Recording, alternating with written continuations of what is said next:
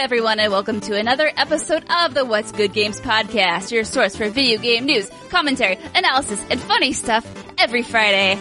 I am Brittany Brombacher, joined by the one, the only, the magnificent, the studly, Christine Steimer. Oh my god, I'm just gonna bring you with me everywhere so you can introduce me to people. Baby girl, I live to lift you up. I live to lift you up. It's the Steinbachers are back. Motherfucking Steinbachers are back, and we're probably going to have some technical issues during this episode because I have everything set up on this new computer, which is great, but everyone knows trying to do your old setup on a new computer, sometimes it doesn't work out that great. Yep. So, yeah, you're probably going to hear Steimer be like, bitch, you're frozen again, because it's happened quite a bit. Yes. And when that does happen, I'll just have to do my little sorcery. I have the Gesundheit. Thank you. You'll just sneeze. I just sneeze because I don't know, it's a little dusty in here, I guess. Oh, nosers. I mean, you can't see, but you do have a lot of food on your kitchen back there. I do. Yeah, I'm clearing out my cabinets, so. Good for you. Getting on that healthy choo-choo train. Trying. Yeah. Yeah. All right. Andrea. I don't know why I almost said Andrea. That was weird. She is an LA host. Did she talk about what she's doing in LA? No. Okay, I didn't think so. She's in LA doing a thing, and she's kicking lots of ass. So it's Steimer and I holding down the shit. Now there's a lot of swearing, and we're only a few minutes into this episode. I know. We gotta rein it in a little bit. Gotta rein it in just a little bit. We got our sassy pants on today. It's been a week. But speaking of it's been a week, PAX West is this week. It's kind of hard to believe. Oh my god. So here's what we have going on. This Thursday, August 29th, around 5 p.m.-ish. Well, I guess this doesn't matter because this is going to be over by the time this episode goes live. So you missed it. Congratulations. So you missed it. Sorry, you missed our Patreon streams. But if you go to patreon.com/whatsgoodgames, you can watch the archives there, and it'll be great. And then we have our PAX West party. We're calling it Life is Strange 2 presents Relax at PAX with What's Good Games. It's going to be awesome. It's Friday, August 30th, 7 to 10 p.m. at Art Marble 21. The first 100 people get a free ticket on us. There's going to be food. Are we bribing you? Maybe. Who can say? Possibly. It's all ages until 9 p.m., at which point it does become 21 and over. We're going to have some fun giveaways. And we'll be there hanging out, and so will people from the team. So come by, hang out, have a drink, socialize. It'll be great. And then on Saturday, we are playing Dungeons & Dragons at the Sheraton from 3 to 6 p.m. if you want to stop by and say hi, watch us make asses of ourselves. This is the same campaign we've been playing for a while, isn't it, Steimer? I actually am unsure, because that campaign was run by people in PAX East, and I don't know if they are making the trek over to PAX West or we are. Oh, they are? Yeah, it's Craig again. Yeah. Oh, well then, yeah. Probably we'll do another one shot with the same characters, but a different storyline. Am I frozen again? You are. You've been for a few minutes, but I just didn't. I feel like we can't interrupt the show every 2 minutes to say that you're frozen. Oh, I don't know what's happening. So maybe you should just put an MS Paint up art on the YouTube video to cover your face. Well, the thing is, I'm not frozen in OBS. It's only on Skype, but you're seeing me frozen. If it's just me seeing it, that's fine. I will look at your frozen, beautiful face. Oh, thanks, baby girl. Okay, so yes, D&D Saturday 3 to 6 at the Sheraton. We already have enough players, but you're still more than welcome to come by and say hi and watch us. Yeah, just, there's usually a small crowd. I don't know why, but people seem to enjoy it, so. It's fun. If you're one of those people, come on down. Come on down. And then on Sunday, September 1st at 7 p.m., it's What's Good Games Live. We are going to be talking about things that we are playing. We're going to be taking questions from the audience, and it will be live streamed. I don't think we have that Twitch stream link yet. But when we do, we'll post about it at Twitter, which is What's Good _games. Hope you can stop by and say hi. And then Andrea is hosting 2 amazing panels. She's hosting the Life is Strange panel at 12 p.m. on Friday, the Outer Worlds panel 1:30 p.m. on Saturday, and she's competing in the Interwebsite tournament for the Per Schneider Cup Saturday at 8 p.m. Yes. So come by, support a girl doing her thing. Oh my God, I'm so out of breath. Yeah, I mean, that was a lot of PAX stuff. I know. Also, I forgot to get our Patreon producers. It's been a thing, ladies and gentlemen. So Simon, why don't you entertain the children? It's been a day. Why don't I go ahead and welcome the new people to our Patreon community?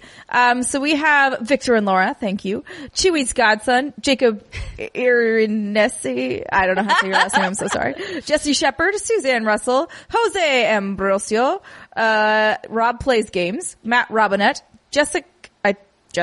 That's an interesting name. Jessica Storm, Nathan Watkins, Patsy Taggart, Ren Vago. I don't know how to say your last name either. But thank you for joining our Patreon community. We very much appreciate it. And we want to hope you have a good time. Yeah, and I got my producers up in the nick of time, Steimer. We got Alex Rogopoulos, Chewy's godson, David Icolucci, Ferris Etier. Sorry, I'm really bad at that. And Mohammed. Chewy's godson, that's actually a very good friend of mine. And Chewy is, I'll go into this real quick. Chewy is a nickname he calls me because when I first met Jason, Jason's name for me was Bombchew because he couldn't remember how to pronounce my last name, Brombacher. So he turned Brombacher into Bombchew, which got shortened to Chewy. And so that's I thought it was like Chewbacca, so this makes you know, pretty good. Thanks, Cyber. I appreciate the positive reinforcement. All right. Let's get into the news. But before we do that, we have a special offer from Fleur. We all knew scent is closely linked to memory, and I feel like when it comes to some of my favorite summer memories, that's definitely the case. For example, the smell of freshly cut grass transports me back to when I was a little child and I became a recluse and hung out in my bedroom all summer long while my parents worked very hard in the lawn in the yard and did all those adult things while I played Harvest Moon and Final Fantasy IX all summer. It's amazing to me that your freshly cut grass memory is linked to you being inside. I know. It's kind of like the epitome of... It's just you. It's like you in a nutshell. It's that. It's me. So now you can create your own special summer memories with a perfect fragrance from Fleur. That's P-H-L-U-R. Now, Steimer. Yes. We've talked about your scent and how good you smell all the time on the show. And sometimes the conversation can get a little creepy. But why don't you tell the kids about your scent? Yeah, no. So, even before Fleur was a sponsor of this show, I actually found them myself and I purchased the scent Ciano. Actually, I've purchased everything from them myself, without a discount. So, hey, if they want to send me like a free bottle, I wouldn't say no. So I actually like have my little travel guy here that I, again, bought myself. It's really old and it's like scratched up at this point, but, I take it with me everywhere pretty much. Ciano smells really good on me. It works well with my body chemistry. People, you and Andrea always compliment me and like, dude, so does everybody else. So I feel like whenever you get that sort of positive reinforcement, you are more inclined to wear the thing.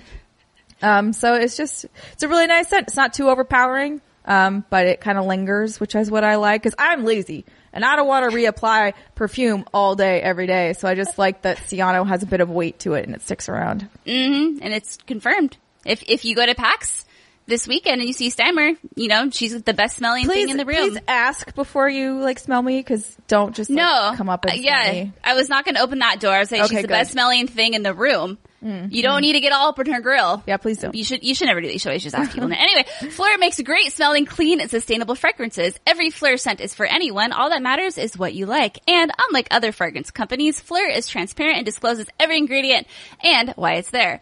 Make new scent memories with Fleur. Go to Fleur.com today to use promo code What's Good to get 20% off of your first custom Fleur sample set. Pick 3 scents to try and get credit toward a full-size bottle of your favorite. That's promo code What's Good at Fleur.com to get your first 3 Fleur fragrance samples at 20% off, PHLUR.com. That's promo code What's Good at Fleur.com to get your first 3 Fleur fragrance samples at 20% off. Man, that's hard to say that. It's a tongue twister. Yeah, I'm looking at that. I'm like, how am I going to do it? But I did it. You did.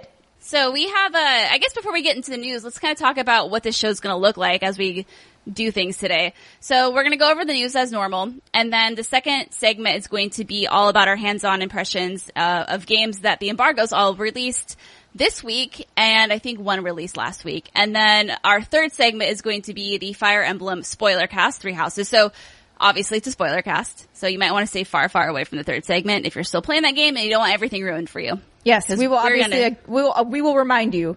So if you're like, oh, okay, whatever, and then like it starts to approach and you find yourself still listening to it, turn it off if you don't want things spoiled. We'll yell at you, like Steimer said. Yes. Okay, so let's get into this first news topic. What's this accent? I don't know. I don't know. Do you want me to take this one or the next one? You can take this one, Steimer. Okay, it's real weird, y'all. Let's get into Let's get into it. Two people who didn't work at Telltale Games say they're bringing back Telltale Games. So this story comes to us from Kotaku. Telltale Games is back. Well, at least the name is. A group of investors announced plans today to revive the iconic studio, which shut down last September. Although the company's staff having scattered to the winds, this seems like less a revival and more like one of Clementine's enemies. Oh, get it? It's a zombie reference if you have no idea who Clementine is. She's in The Walking Dead. Today, Jamie Atelier is how I'm going to say that name. It might not be correct, but that sounds great.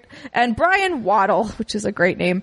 Two men who did not work at Telltale Games told press that they had secured the rights to the company's name and some of its licenses, and that they will be reviving the company in Malibu, California. The original Telltale was located in San Rafael, California, which is all the way at the tippy top sort of the state near San Francisco. Atelier's background is in mobile licensed development like Duck Dynasty and Power Rangers, while Waddle worked at the outsourcing company Virtuos and the physics software maker Havok. The money for this venture is coming from a publisher called Athlon Games, a subsidiary of the Chinese video game holding company Leyou, as well as a group of executives who have worked for game publishers like Rebellion and Starbreeze. So in other words, a bunch of people are taking a familiar, beloved name and slapping it on something brand new. Telltale Games, of course, was the company responsible for the critically acclaimed adventure games like The Walking Dead and Tales from the Borderlands before unexpectedly closing in September 2018. Now, stickler me is going to say they weren't really adventure games, but that's fine. And what about the people who worked at the old Telltale Games? Polygon spoke to Atelier, who told them, and Kotaku was quoting Polygon here, so we got a quote and a quote and a quote. That quote, some workers from the original Telltale Games will be offered freelance roles with full-time positions possible in the future. Now, if that doesn't sound like a deal, I don't know what does. That was me inserting myself into the story. Anyways, continuing on. Of course, given that Telltale staff were all unceremoniously fired last September without severance and were left scurrying to find new jobs, many of them have already gone elsewhere. But it's nice to know that those who didn't find employment or are looking to return to the shambling corpse of Telltale, spicy story, may find full-time positions possible in the future. Atelier also told Polygon they plan to resell some of the old Telltale games, many of which have been delisted from digital stores, and try to continue making new ones. It remains unclear just how many of Telltale's staff will work with this new company in Malibu. Headlines across the internet this morning have declared that Telltale Games is back. But as always, it's important to remember that brands do not make video games. People do.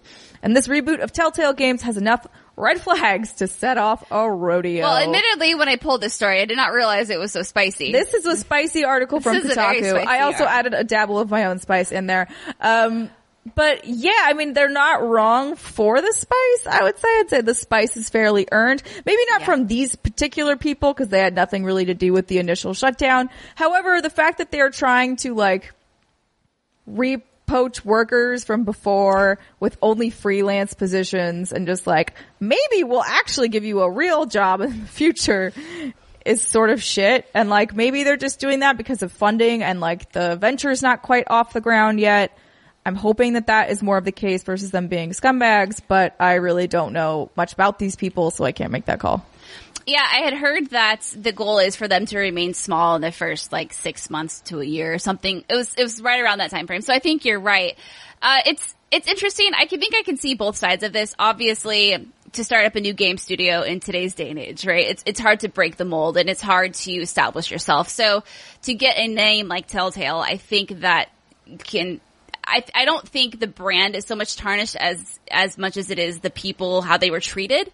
You know, the inner politics of the brand. I think everyone really loved Telltale and wanted to see them succeed. And obviously what happened to them is super unfortunate. So from a branding perspective, it totally makes sense why you would want to take that name. On the other hand, I understand the salt that former employees would be feeling. And IGN has an article up where they actually talked with a few, employees there. So this is via IGN. A former manager at Telltale who wished to remain anonymous revealed to IGN that Otelier, or however you said it, and LCG Entertainment purchased the rights to Telltale this past spring. Quote, it was a yard sale. Jamie picked up the Warner IP and brand name. The new entity could now legally reactivate the licenses with the IP holder's blessings. However, IGN has learned that certain licenses previously held by Telltale have reverted back to the original IP owners. Quote, Minecraft went to Microsoft, Marvel went back to Marvel, The Walking Dead went to Skybound. However, WB licenses like Batman and The Wolf Among Us and original Telltale IP like Puzzle Agent can be reactivated by Telltale. Our aforementioned source says that WB likely blessed Batman and The Wolf Among Us for the sale to go through to LCG Entertainment. So at the very least, we know that now new Telltale can work on those IPs. Interesting. And then someone said here, former developers, a quote, because you get two sides of the spectrum. And so here's one. Of course, quote, I think it's great if this means the games are made available again, and even better if this means people who were affected by the layoffs can find work again, as some still haven't. It definitely won't be the Telltale that was there before the closure. It's been too long now and a lot of people have moved on. And then you have former Telltale employee Carolyn Liddick who says, quote, Telltale Games isn't coming back. A company bought our assets. I'm still working through the trauma of our company closing, and I am missing my friends every day. So. All right. Sure. I think the one thing that people maybe get a little too invested in or think a little too narrowly on is the fact that, like, most people, again, do not know anything that happened with Telltale. A lot of people will not know this story. They will see the name Telltale on a game. They will go to Steam. They will go wherever. They'll just buy it. Like, they will have literally no idea of that the studio even maybe shut down if they were just not paying attention at that particular moment in time. And so I think that's also another element to really think about is like, yes, they bought this brand and you may be like, why would you even do that? And why would you bother zombifying this thing? And the answer is brand recognition. And to the average player, they don't know all of this.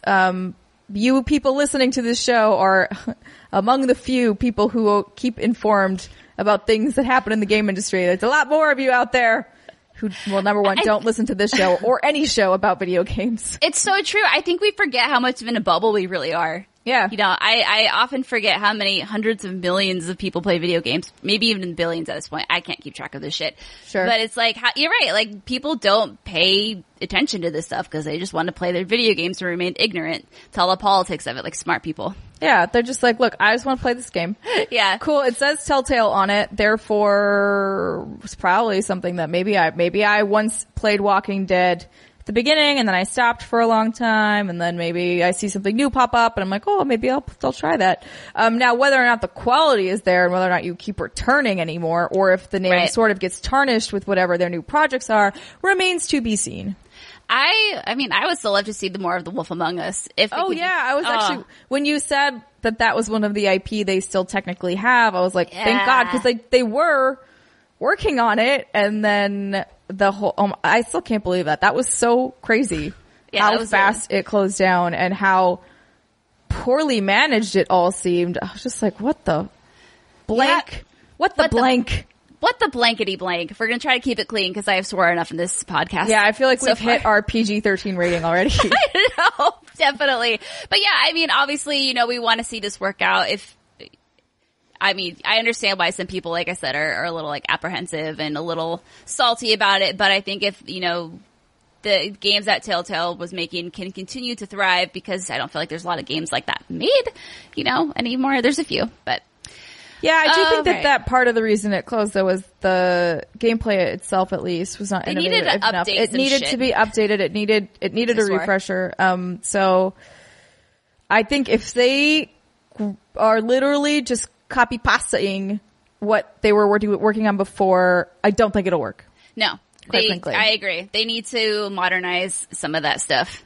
Yes. I almost said SHIT, but I didn't. We'll see how long that lasts. It's not going to last very long. We'll try. We'll try. All right, let's move on to World of Warcraft Classic. Here's the story from Kotaku as well. Over 1 million people are watching World of Warcraft Classic. Shouldn't it be more than 1 million? What do you mean? Shouldn't it be more than 1 million? Not over 1 million? Oh, probably. Are you being like... I'm being grammatic butthead. A grammar... No, that's good. We need more of you in our life. Trust me. I don't even know if that's correct. I think it is. I feel like people yell at me all the time about over versus more than, but it's fine. Oh, really? Oh, shoot. Man. Oh man, that was a law of life I was not aware of. So again, this comes from Kotaku. After 2 years of anticipation, wow, has it been that long? WoW Classic is finally live. Top streamers from every corner of Twitch are streaming it right now, resulting in an audience of over 1 million or more than 1 million concurrent viewers in some seriously congested starter areas. As of this writing, I believe this went live today or yesterday, so either Tuesday or Wednesday of this week. As of this writing, the Slavern Horde of the Horde and Alliance fans topped out at 1.1 million people. That's a colossal number for a single game on Twitch. For reference, Fortnite has been recently pulling between 100,000 and 200,000 concurrent viewers at any given moment. It's rare that even big esports events brings this kind of attention to a single game. Even more impressively, WoW Classic pulled in the majority of these viewers while streamers were waiting to be able to log in. For example, by the time he was able to join a server, popular WoW streamer as Mongold was already at more than 200,000 viewers. Other popular streamers like Soda Poppin and Shroud, the latter of whom hasn't traditionally been much of a WoW streamer, has attracted similarly gargantuan gaggles of gawking spectators. I love that. They must have had a good time writing that sentence. Yeah, I know. I had a good time saying it. So too has Top WoW Guild Method, which is hosting an event where various personalities and high-end level players race to be the world's first players to complete or basically everything. It's comical to watch, but also frustrating since enemies are having a hard time spawning quickly enough to keep up with demand, and the game is hitching and lagging in great heaving bursts. Meanwhile, players who haven't made it in just yet are reporting hour-long server queue times. There's more to this article, but I kind of like copied and pasted some stuff that was more relevant to what we were going to talk about. And then we have some additional info from Digital Trends, just kind of more about like what WoW Classic is. So, as far as price, World of Warcraft Classic doesn't cost anything up front. However, you need to have an active WoW subscription to play. Subscriptions are $15 a month, and if you already are a current WoW subscriber, you're good to go. A subscription covers both modern WoW and Classic. World of Warcraft Classic rewinds time back to 2006. This means it takes place prior to even the first expansion, the Burning Crusade, WoW originally launched in 2004. Combat is slower, more methodical, and generally more dangerous. Movement across the map takes much longer than modern WoW. Additionally, quests are more straightforward with less chance of happenstance occurring mid-run. You also have to meander a bit to find out where you're going to prepare for more backtracking. So basically, it's much more of a slog, is what they're they're saying. That's why I don't quite understand the fascination with stuff like this, because to me, I'm like, but the game wasn't.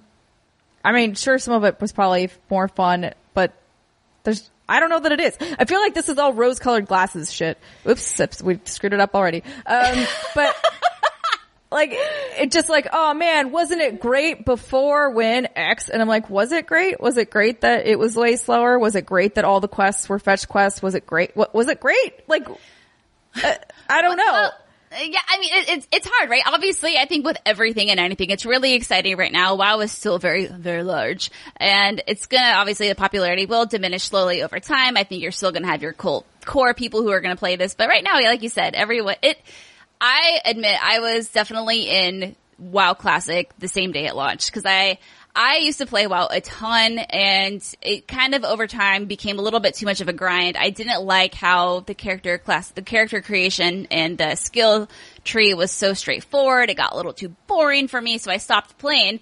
But I started playing in 2009? 2009 is when I first started WoW, so 3 years after WoW Classic, technically. Mm-hmm. Oh my god, there's a bug. What's up with me and like bugs, like being, actually it was just a fuzzy. Never mind. Well, that's good. I thought it was Bartholomew. Nope, it's a bug. Definitely a bug. It's on my microphone. Oh my god. It just wants to be friends. Oh god, no. No, it's so bad. Okay. Anywho, yeah, so WoW Classic. So I wanted to hop back in and relive the nostalgia. And it was kind of fun, actually. I hopped in and my cousin was playing, who I haven't talked to in a couple of years, just because, like, he's over there, I'm over here. Yeah. So it was kind of fun. It was like, oh, hey, dude. And so what I hope I can do once PAX is over is hop back in, play with my aunt and my cousins, because that's how we all did it back in the day. Totally. I definitely see it as being, like, a quick, fun nostalgia trip, especially if you have friends that you used to play with, or like an old guild, and you're like, hey, you know what? I haven't played this in a really long time. Maybe I'll hop back in. But otherwise, to me, I I feel like obviously WoW has gotten to a place where it's much more refined. And they fixed a lot of the shit that was really annoying about it. So, yeah, dude, you hop in and it's like, okay, where do I go? And there's no quest markers. There's nothing like that. There's nothing. And it's I guess I could see how it would be.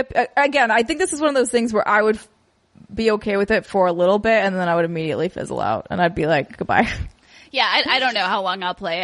I was kind of hoping to hop in and feel like this spark of nostalgia and love like rush into me. That's what she said, but it didn't. But if my aunt and my cousins are playing, I'll definitely hop in. But did you see that people were literally creating lines to get quest items?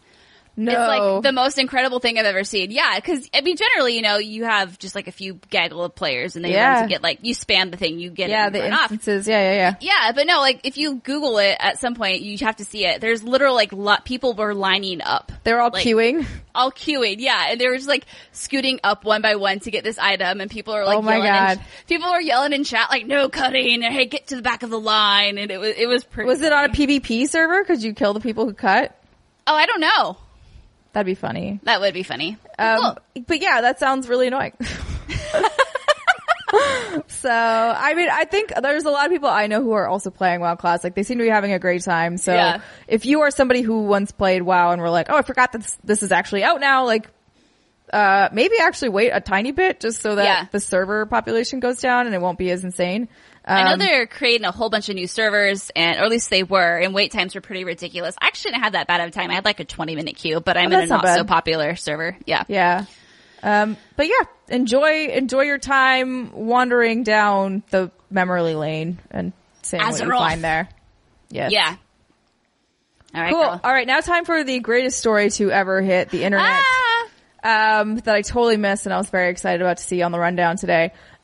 Disney Classic Games Collection brings Aladdin, The Lion King, to console and PC this fall. Get wrecked. Alright, Polygon is bringing us this story. 2 classic video games from the 16-bit era, Disney's Aladdin and The Lion King, are coming to modern platforms this fall. Publisher Nighthawk Interactive and developer Digital Eclipse will bundle those 2 retro platformers in Disney Classic Games, Aladdin and The Lion King. What a very straightforward name. Which will be released for Nintendo Switch, PlayStation 4, Windows PC, and Xbox One. Both Aladdin and The Lion King will feature, quote, upscaled graphics to support high-definition displays and additional upgrades to enhance playability on modern platforms, according to a press release from Nighthawk Interactive.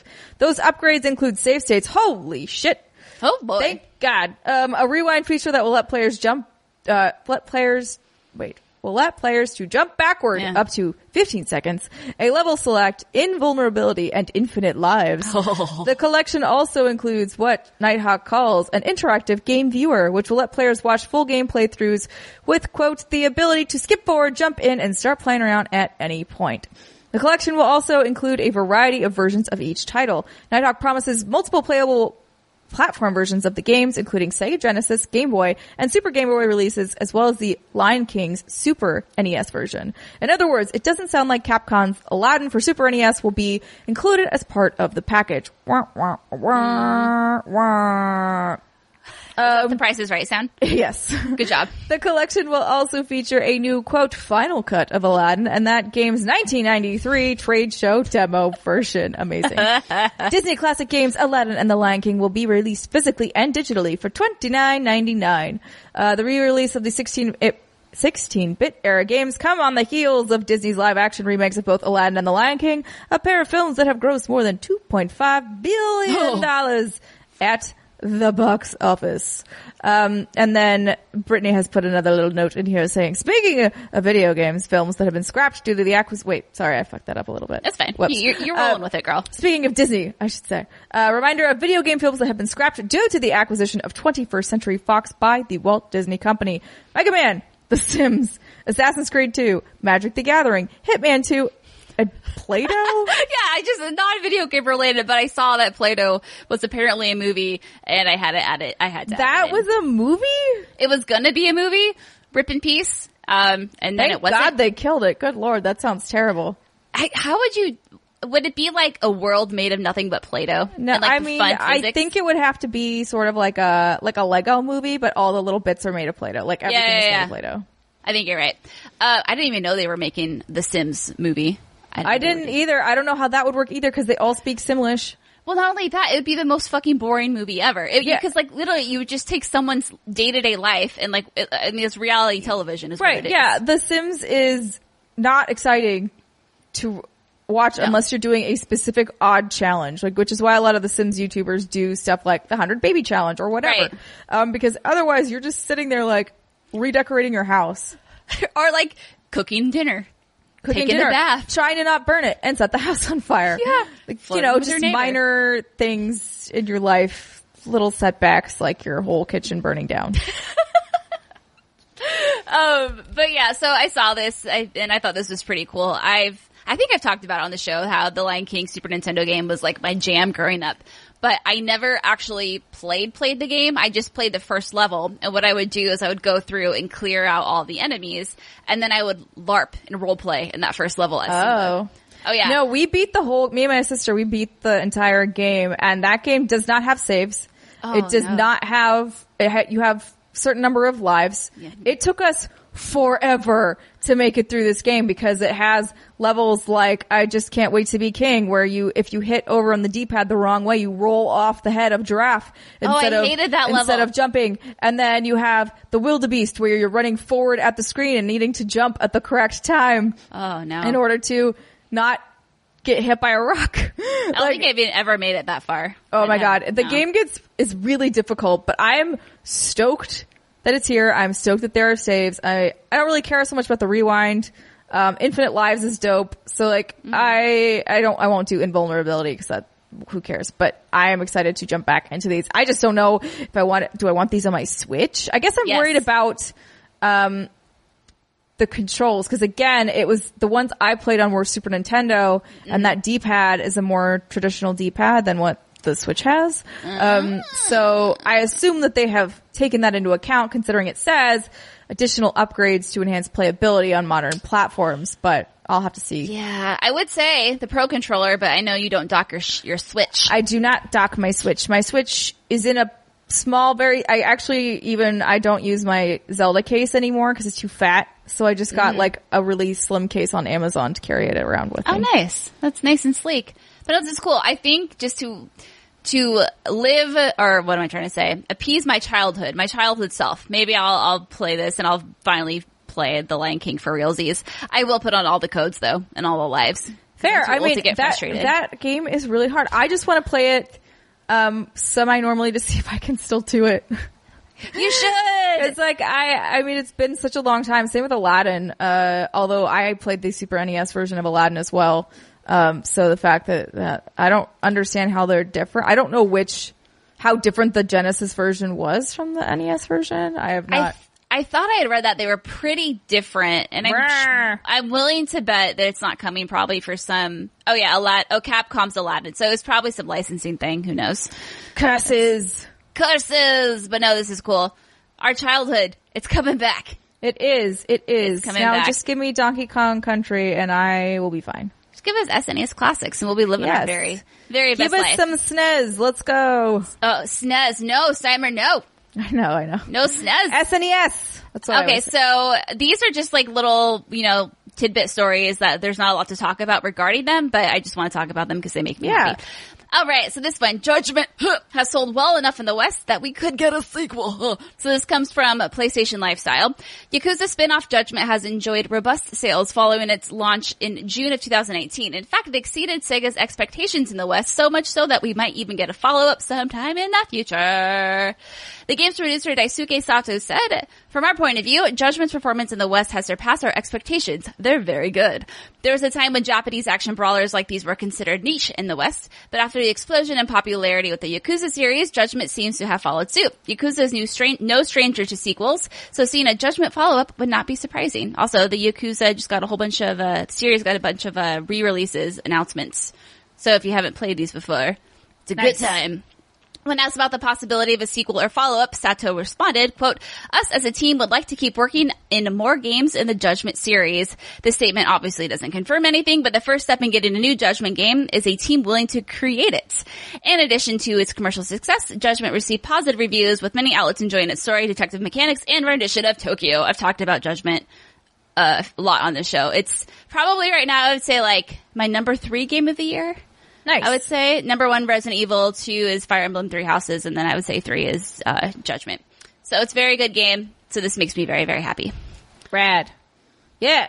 All right. Another tiny story. Watch Dying Light 2's full E3 demo plus developer commentary. This comes to us from The Polygon. The full 26-minute E3 demo for Dying Light 2 is now available on YouTube, and fans eager for the next installation of the parkour-focused Melee game are in for a treat.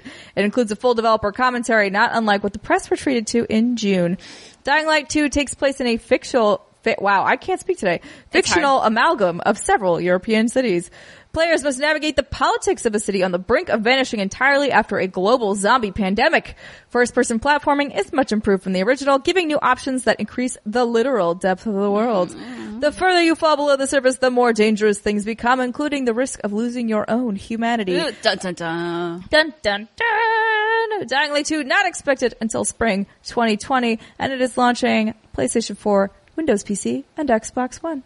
Yeah, so this is a thing now, you know? Has this been going on a long time? And maybe I'm just now paying attention, where they show footage at E3 and then it doesn't come out for a while. Yes. And then it's usually around Gamescom, which just ended, where it's either at Gamescom or a little after Gamescom.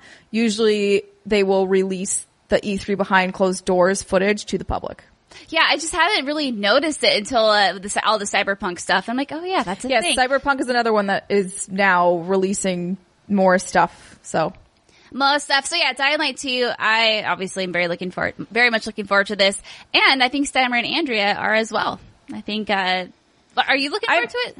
I thought it looked really good in that demo. Okay. I'm a little scared. I will give it a shot. I think it's a matter of how much it freaks me out, like if I can continue to play it. But I liked everything I saw, and I liked that it was actually more story and decision based, and I liked when they said they did not consider it a zombie game. Those are all things that made it more appealing to me. I know that you obviously love the zombie part and you love the horror and being scared, but as someone who does not, and it has like very little interest in that, I'm much more interested in the story, they've sort of gone back. Like, I remember when games used to do this a lot more with the branching storylines and sort of walling off content, so you would have to go back and replay, and that sort of got lost as people realized there was a lot of content not being seen that they were making. But Dying Light's going back to that and is very much branching off a lot of different stuff, so you will technically need to replay it in order to get the whole story. Well, not the whole story, but to see all of the content that they have created. You got it. Just like we're talking about Fire Emblem in the third segment of the podcast. Anyway, yeah, so this is what we saw at E3, obviously, and you should check it out. It looks real good. It's pretty. Very pretty. Oh my god, I think we voted for that for best looking game. Yeah, I mean, the lighting was really great. Everything looks really crisp, which was nice. And I was like, even though it's a sort of dark post-apocalyptic world, you still have a sense of like beauty in it, which is nice. Yeah. And oh my god, that fucking bug is back. You need to die, sir. I don't know what it is, Steimer, when you and I just do the show, it's like bugs are attracted to me. They are attracted to all of us. I think what's happening is that they know Andrea's not on the show, and they're like, hey, you need a third seat. I'm no redheaded, beautiful maybe wonder. They're just volunteering. Yeah, they're expertise. Okay, Mario Kart Tour is releasing September 25th for iOS and Android. You can pre-register now if you're Antsy Annie. That was just announced. And Pokemon Masters is out this week on Thursday, 8/29. So if you want to give Nintendo some of your money, there's a good way to do it.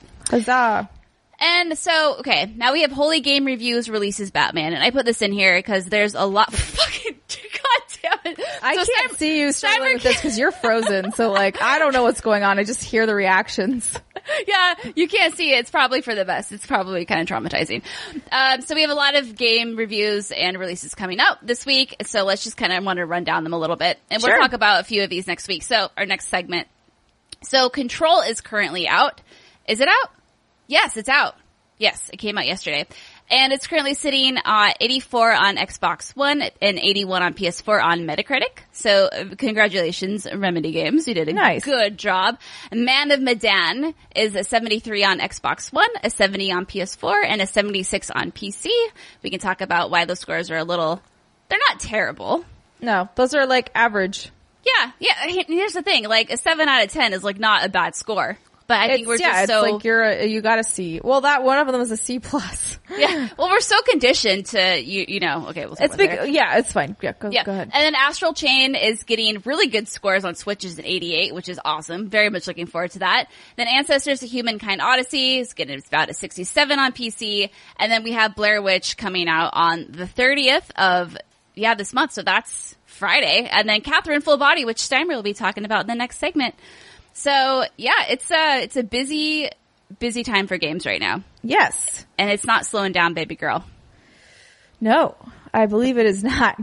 No, but that's okay. We love what we do. Yes. Even though it takes all of our time.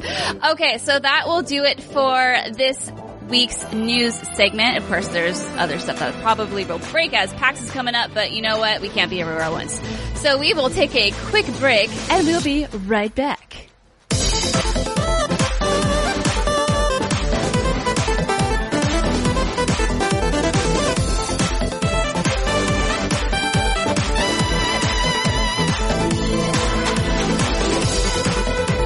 Welcome back, ladies and gentlemen, to the second segment of the What's Good Games podcast. And boy, oh boy, we have a lot of games to talk about this week. But first, we want to let you know that these hands-on impressions are brought to you by Bombas. Now, Steimer, how often do you think about your socks? Not that often. Well, you know what? I used to not think about my socks much either, but I recently discovered socks that changed the way I'll think about socks forever. They're called Bombas. And boy, oh boy. Talk about some comfy socks. So I was perusing their website and I saw this pair of socks and they're called Women's Grippers. And on there it says great for hardwood floors. And I'm like, okay, I need this because I recently fell down my stairs.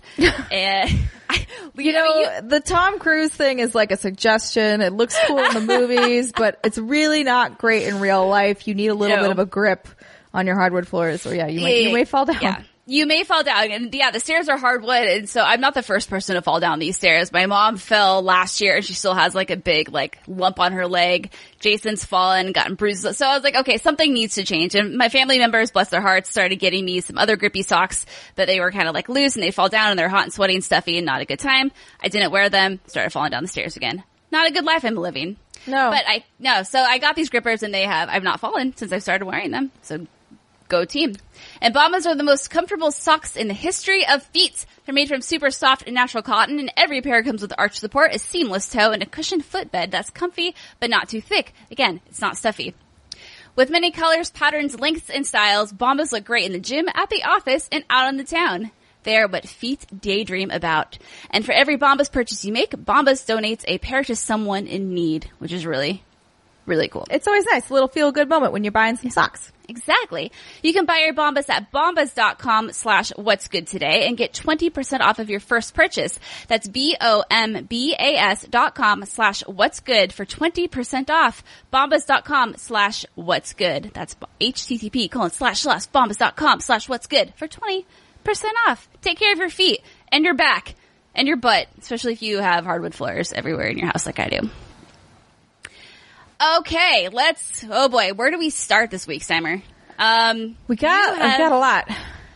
You've been playing Catherine, I've been playing Control, Man of Medan, and a little bit of Ononaki, but I don't have a lot to talk about on that front. So where do you want to start?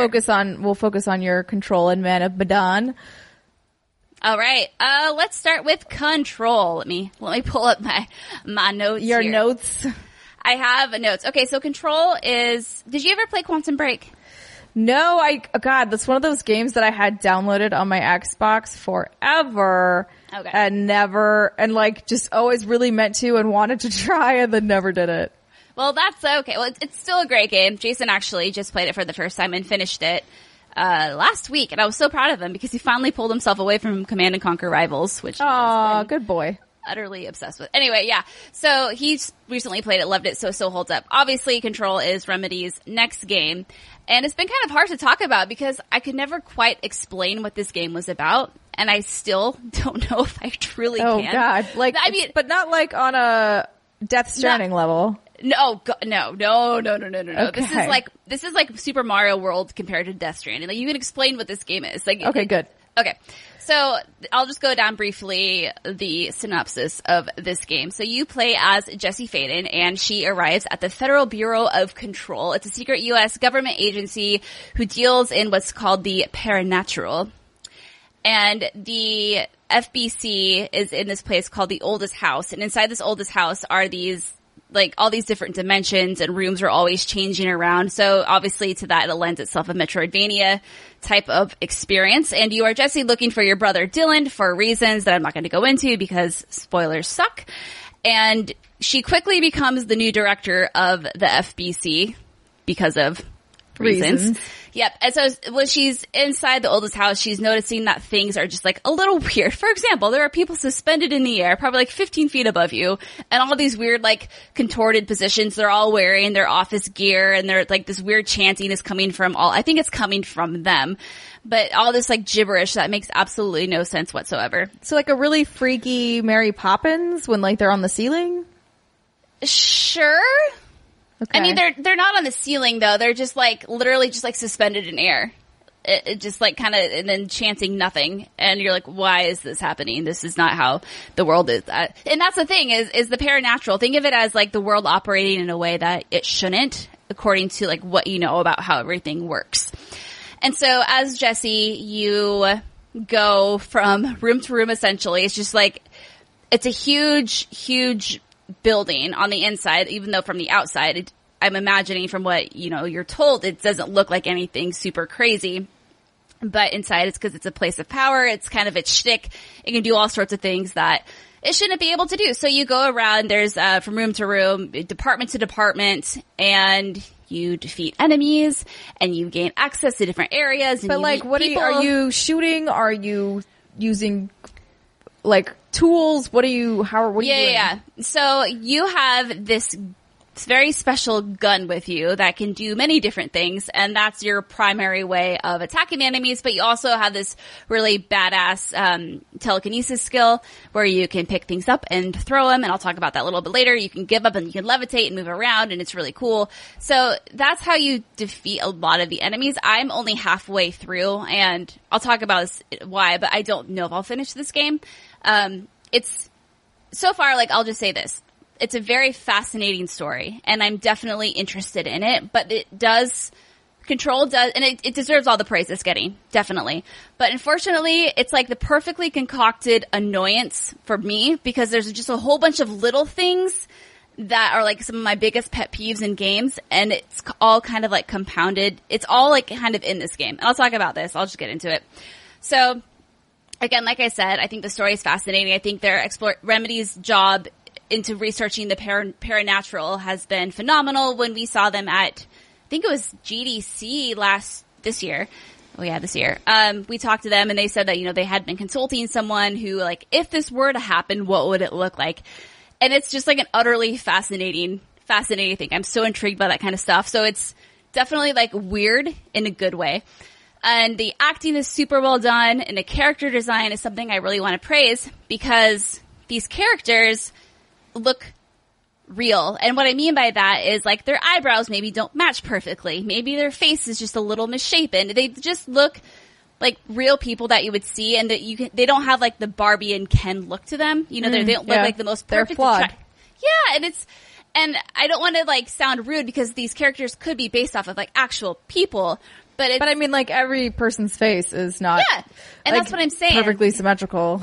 Yeah, exactly. And I feel like there's a little of everyone in here, and I just really appreciate the diversity that obviously went into this.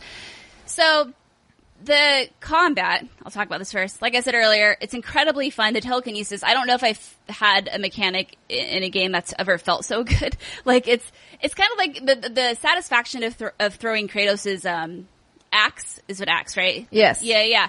And like catching it back like that. You know how good that felt? Yeah. The telekinesis in this just feels so fucking good. Maybe even a little better than that.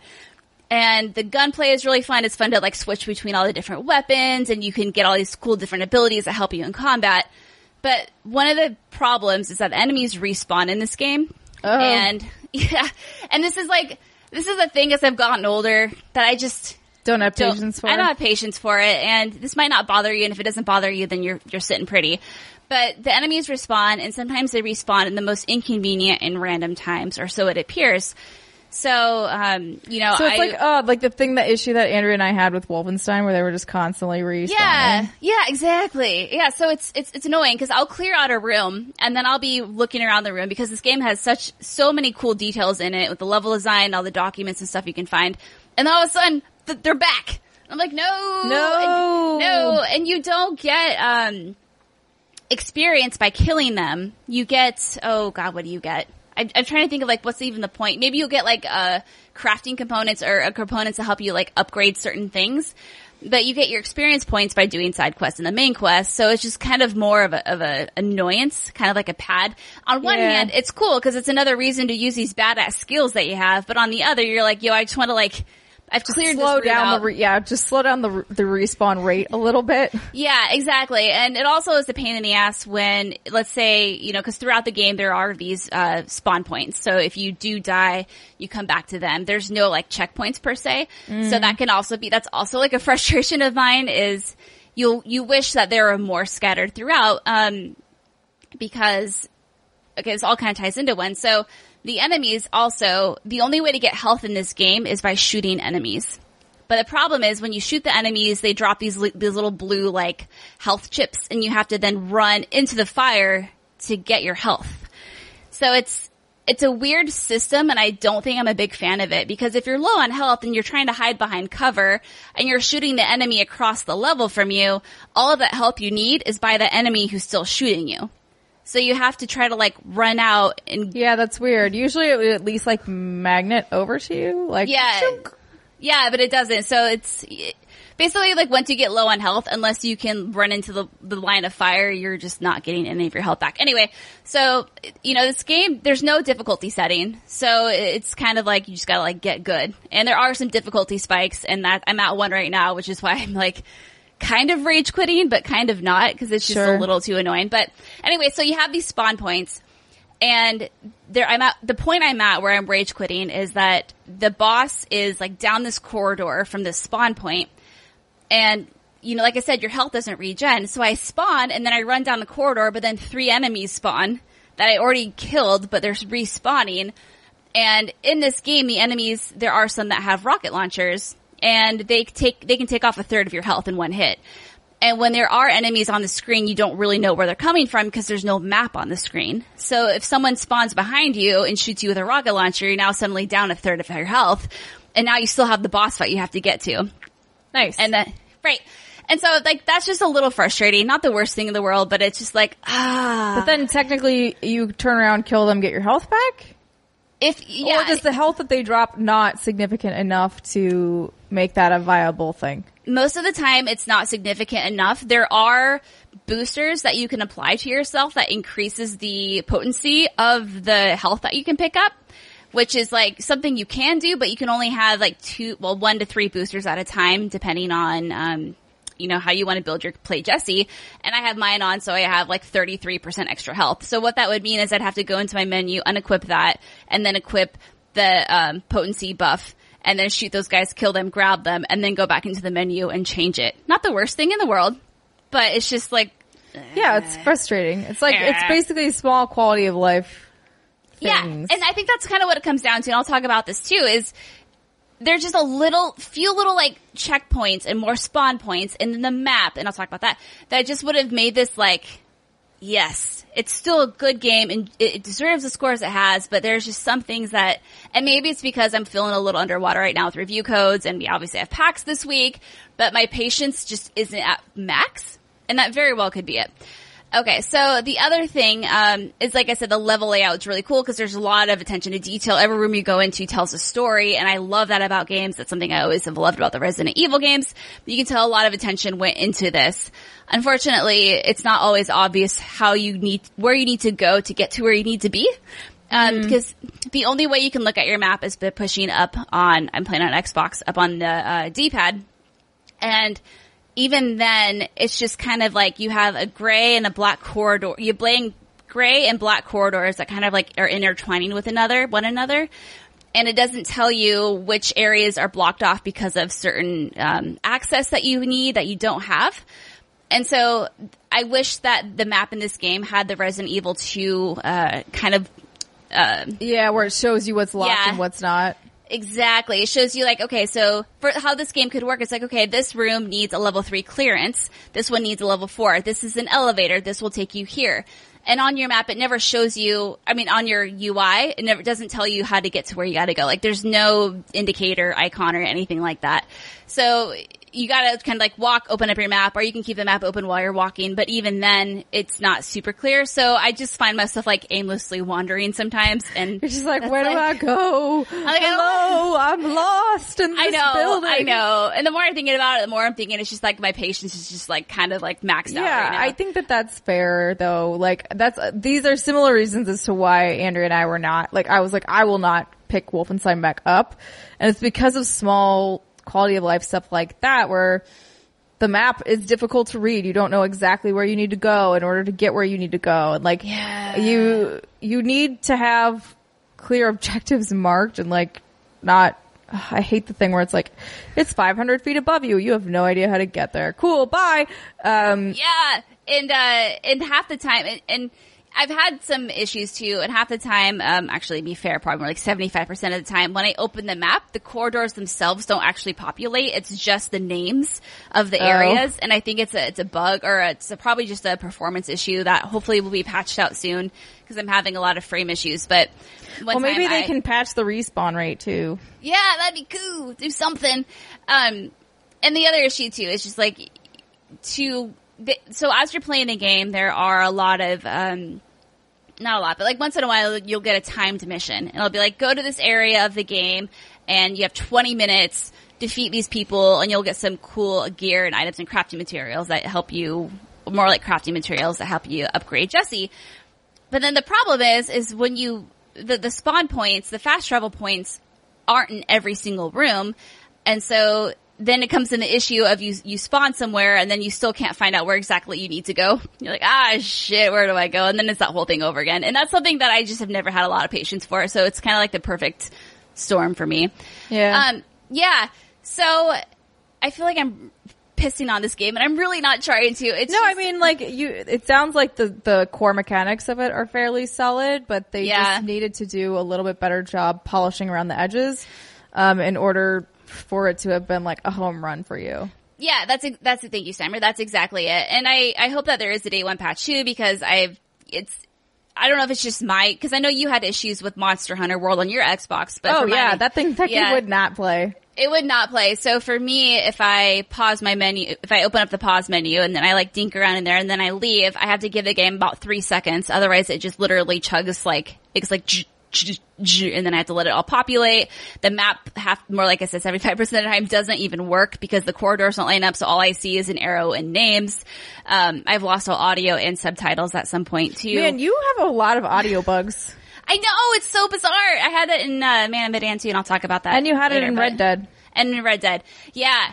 But okay, now that I've talked about it, maybe it's evident why I think I just need to set this game down for a little bit. I think these are just issues that, for me anyway, they're just kind of some pet peeves, and it's just like they have almost every single one of my pet peeves in this game. And that's why I'm just like, I love it. I know I'm halfway through. I want to keep playing. I'm fascinated by the story. I like everything else about it, but it's just a little too frustrating for me personally to play right now. Well, hopefully they will patch some of it out and then I will start playing it and then it'll be great.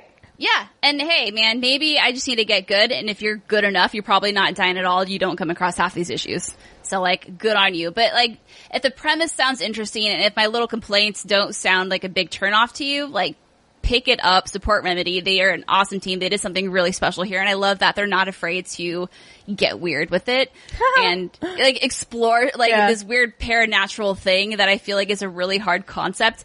And even though I don't understand half of what they're talking about, it sounds so legit and it's so fascinating that I'm just like, oh, I want to know more. So we will see. To be continued. All right.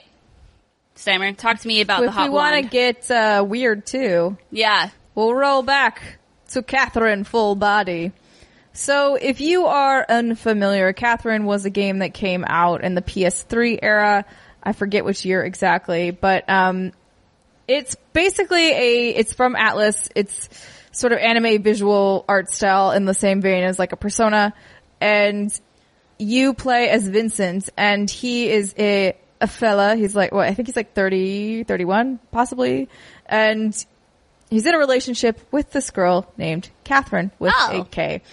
And you see the relationship with them first and kind of like a little bit of their struggles. And then you meet Catherine with a C, which is what the game is. Yeah, no, I love, she just changed in the document the name of the game where she changed it to a K. And I'm like, no, there's multiple Catherines. I tried to be a smart ass and I made it like a bold K. Yes, but now it's not. like, It's, so it. his girlfriend is Catherine. Okay. This other girl that comes into the picture, who's the blonde on the cover, is Catherine with a C. C. Okay, so got it. the whole game explores really adult themes. So if you have young children, this is not a game you're going to want to play around them.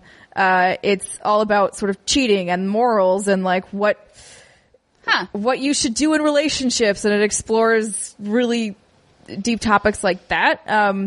And so what's happening in this world is a lot of the men are having nightmares and winding up dead sometimes. Oh. So it's kind of like they're calling it like there's rumors of like a curse. And what happens is if you've cheated on any woman or whatever, then you will basically like start having these nightmares and you might die. So as Vincent, you are also one of these people who starts having nightmares. And in those nightmares are kind of where most of the actual core puzzle gameplay comes in. So every night that you play this game, and you fall asleep, you will go into like essentially sort of a weird limbo-y hell area. And Sounds you will, super, super great. And so the whole puzzle gameplay element of it is you are trying to climb this tower. Now, there's a whole bunch of blocks that you're going to need to manipulate in certain ways. So you can push them, you can pull them, you can try and push out certain blocks and make them collapse down so you have easier access. Then there are also a lot of other added elements. So there are trap blocks. So if you step on them, they might impale you. If they're ice blocks, you can slide off and die. Like there's a lot of different cool elements to the blocks as you progress throughout the game, and it becomes very difficult. When Catherine first came out, I played it on easy. Guess what? Game was not easy. And so I still really struggled with it, and I also super struggled because I went on vacation and came back and could not play the game anymore because the way it teaches you a lot of the mechanics is like a slow build over time. And I was about like halfway through, and then I couldn't remember well enough. I was getting really frustrated. There was nothing really I could do. And so I just gave up. I was like, well, I guess I'll never play this game. Then Catherine Full Body gets announced, and I was like, wait, I have a chance to finish this game. Holy shit. And they have added so much accessibility, which is wonderful for me. So something that is new, they've added, so there was easy, normal, difficult, whatever, I forget exactly the names, but those were kind of the first three original options. Now there is safety mode. Safety mode is a godsend for someone like me who just does not have time right now for a lot of puzzles, especially when I get home at night. I'm tired. Your brain hurts already. I don't have like a lot of mental energy for the puzzles. That being said, if you do, the puzzles are great. Like you will get a really satisfying challenge out of the towers, because they're super well designed and really interesting. But if you are also just kind of like, you know what, some nights I might need a chill night, you could have that option, which I think is great. So safety mode means all of the trap blocks are disabled.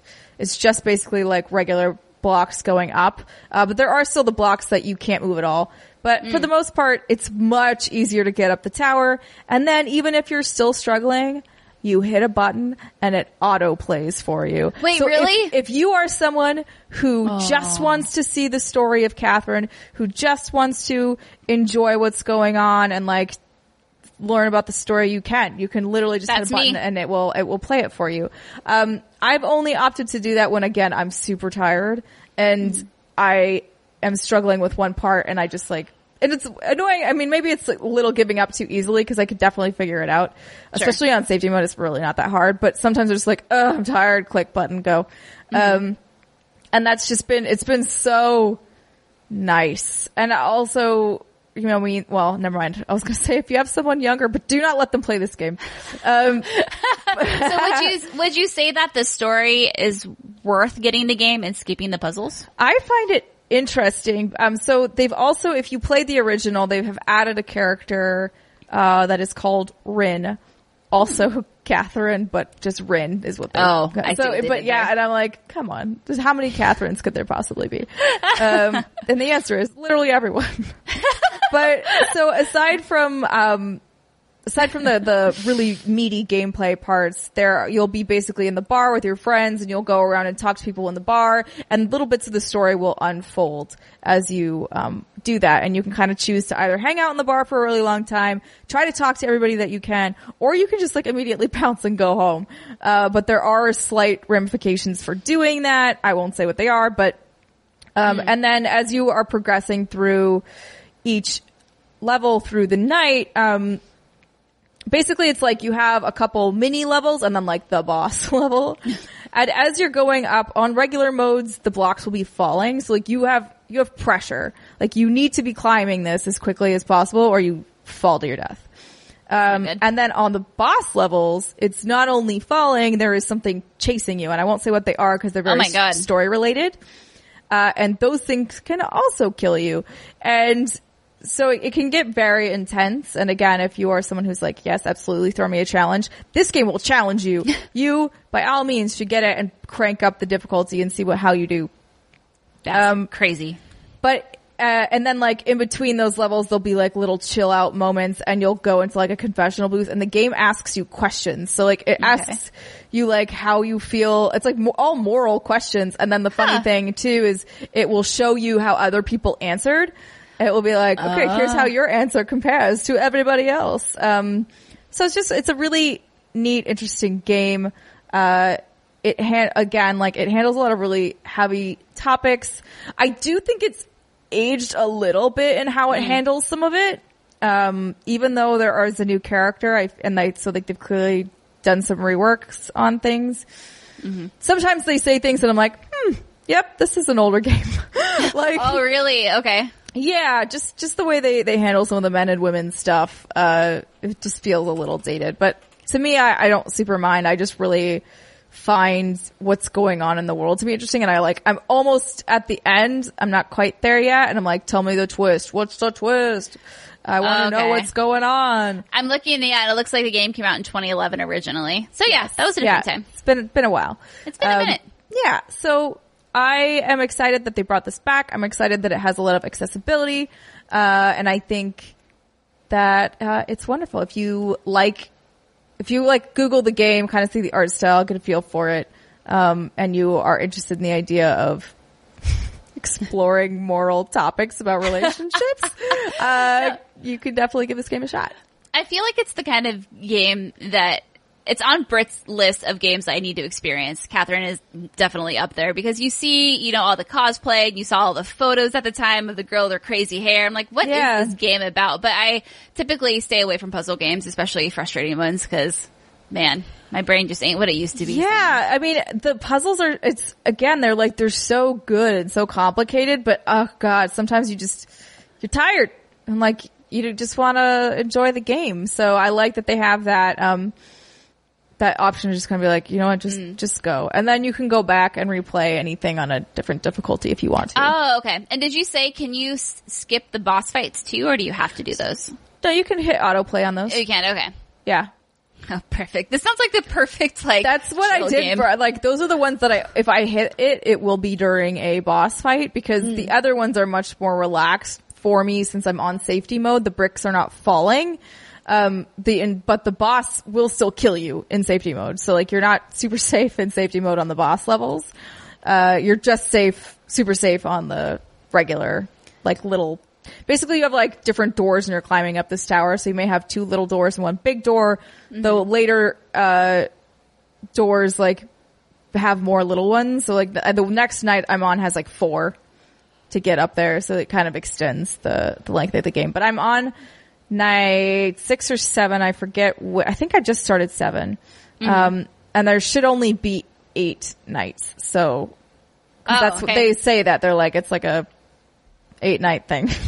And 8-night. And again, like I don't quite know exactly where the story ends up, because I have managed to not spoil this game for myself in the past 8 years. 8 years. But how much time have you put into it so far?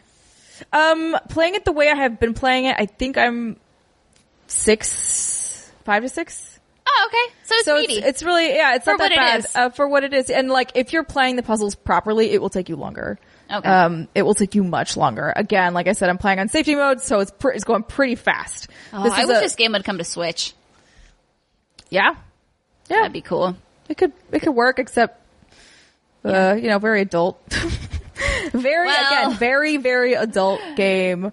So like, how adult are we talking here? I mean, it's talking about like cheating and sleeping with people, so that kind of stuff. Okay, it's not like we're banging. It never like shows it. It's not porn. Damn. But not interested anymore. But no, I definitely want to play this. I have a code sitting in my inbox, but let's just, Steimer and I divided and conquered, man. She's been playing the conference. I've been playing the other things. Yes, I'm so happy that they did this so that I actually have the chance to finish it. I know. I'm so proud of you. I'm happy for you. I'm happy that they did it. Thanks, guys. Because they, I think, realized that easy mode was not easy. But it sounds like it's an interesting enough story that you'd want to experience it too.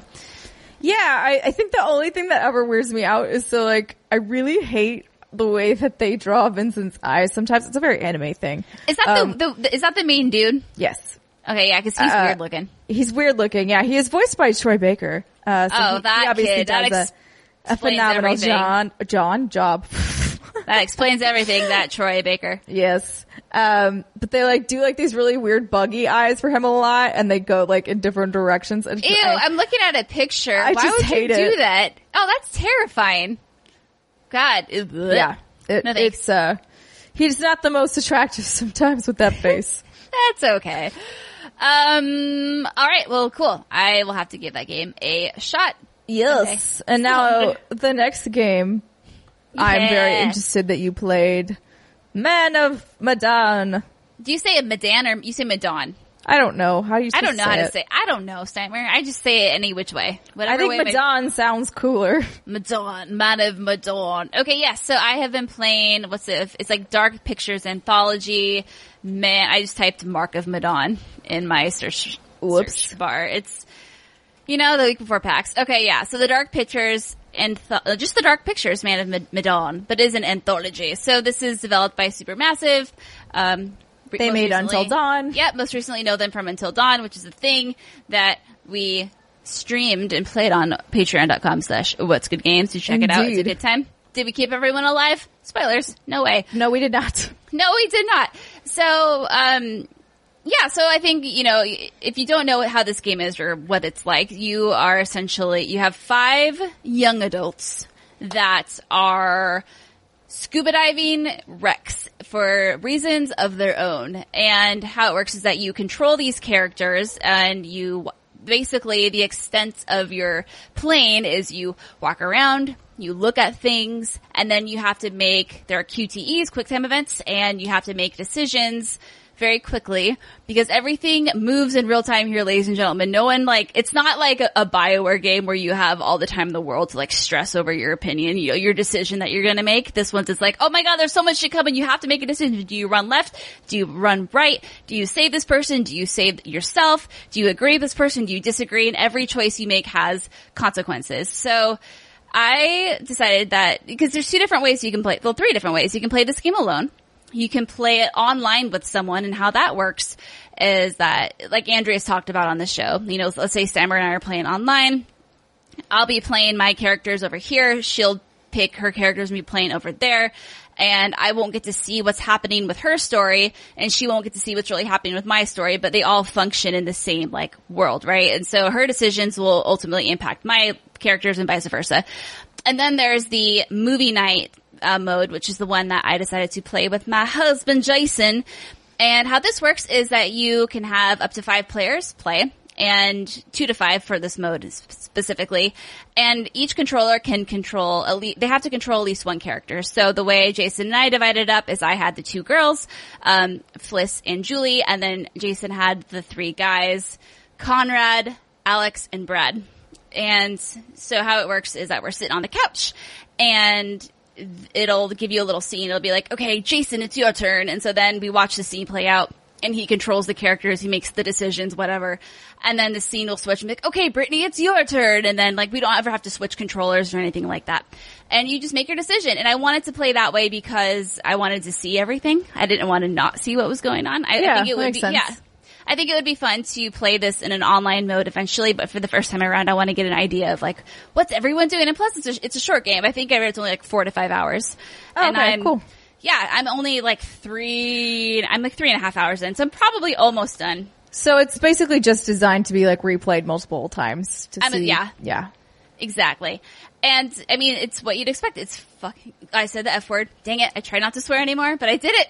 It's freaking gorgeous. It's a beautiful, beautiful game, obviously. I mean, even Until Dawn still looked really good, and that game is how old? That game definitely held up. Yeah. And I think Man of Medan is Medan. It might be Medan. I don't know. The man. The man of Medan. It rhymes more, so maybe it is Dan. Man of Medan gonna kill you. It's way spookier, I think. It's where Until Dawn, had its, it's a lot of jump scares. It had its jump scares, and I guess if you haven't played Until Dawn, I'm gonna spoil like a little thing about it, but toward the end of Until Dawn, it had like that weird paranormal freaky deaky kind of shit. Like those weird whatever they were. Yeah, and it's paranormal for sure. Yeah, this game has a lot more of that, and it's a lot creepier. And it's not just because it looks better, obviously that can play a part in it, but it's just the kind of horror it is more up my alley. It's not so much like murder slasher. It's more like, oh my god. Spooky. And it was funny, Jason and I were playing on the couch, and whenever something scary would happen, he would be like, Reb, come sit on my lap. And like Reb would come up and like snuggle with him because what a good boy. He was a little good boy, yeah. And definitely had those moments like where I had like my hands in front of my face. I'm like, oh my god, this is so spooky and so intense. You? Yeah. No, you scream facing the fear. Well, no, I do. I see, you're right. I do that, but I had this moment, and I do this usually when I'm in a theater with Jason, and I don't have to be the bigger person. Oh, okay. When I'm with you, Steimer, I need to be the bigger person. Yeah, you do. You need to lead me through the fire. I need to lead you. But when I'm with Jason, I'm like, yo, dog, you just tell me what's happening. I'm going to kind of cover my eyes a little bit and just like try not to see everything full frontal, because if I do, then I'm going to like have nightmares forever. But no, I mean, it was like, it's probably the best scary movie I've seen in a long time, even though it's a video game. So I would definitely recommend picking it up. If you enjoyed Until Dawn, if this sounds like if an interactive movie experience sounds like something that you would enjoy with a friend or a significant other, you can just, like I said, 4 to 5 hours is what the reviews are saying. And, which is kind of a bummer because I feel like I'm at a point where it's like getting really, really good, but I know it's almost over, and it sounds like it might end a little too quickly. That's what she said. Yeah. Other than that though, huh? How much is it? I think it's 40. Okay. Man, let's look. I'm on the... Oh, no, 25. I'm way off. Nice. Well, GameStop has it for $29.99, and then Target has it for $25. So yeah, I mean, and like you said, the replayability is there. You can try to keep people alive. Jason's already killed 2 people. Nice. Of course he did. Of course he did, and I have kept everyone alive. Thank you very much. You are a pro gamer. I'm like, why would you jump off? That's not a smart decision. Anywho, I want to say that. That reminds me of on the stream when we were like, yeah, go ahead, investigate the sound. Yeah, because we wanted to kill her, and we did. That was the best revenge ever. Yeah, and that's the beauty of this game is if people piss you off, you can just kill them. Amazing. Or try to. I have had some technical hiccups though. Even though there are multiple controllers that you can play with, like I'll have my own controller, Jason will have his. I'm an inverted player, and whenever I don't understand you. I know, and I get shit for it, and it doesn't help when these UIs are being built, and then in the menu, it's like, do you want to play inverted or normal? It's like, listen, normal. It's not normal. It's just another option. And Jason's like, yeah, you got to switch it to normal because it's the normal way to play. Yeah, but no. I mean, yeah, I guess whatever. That is kind of weird. You'd think it'd be like, I don't know what else you'd call it. I don't know either. No, regular. Just don't call it normal. But regular isn't the same thing. But I mean, but normal. Would you rather have someone be like, Steimer, you're normal, or Steimer, you're regular? Well, I guess that can get weird. Never mind. That makes absolutely no sense. It did not work. My example did not work. I do enjoy being regular. I know, me too. It's very nice. Anyway, when you have to switch your controls, which isn't an issue. I mean, like, it takes 2 seconds to go and open up the menu. You can pause during cutscenes. No problem. But we found, like, half the time we can't get out of the menu without having to go back to the main screen. And it's clearly a bug because it says you want to save your changes.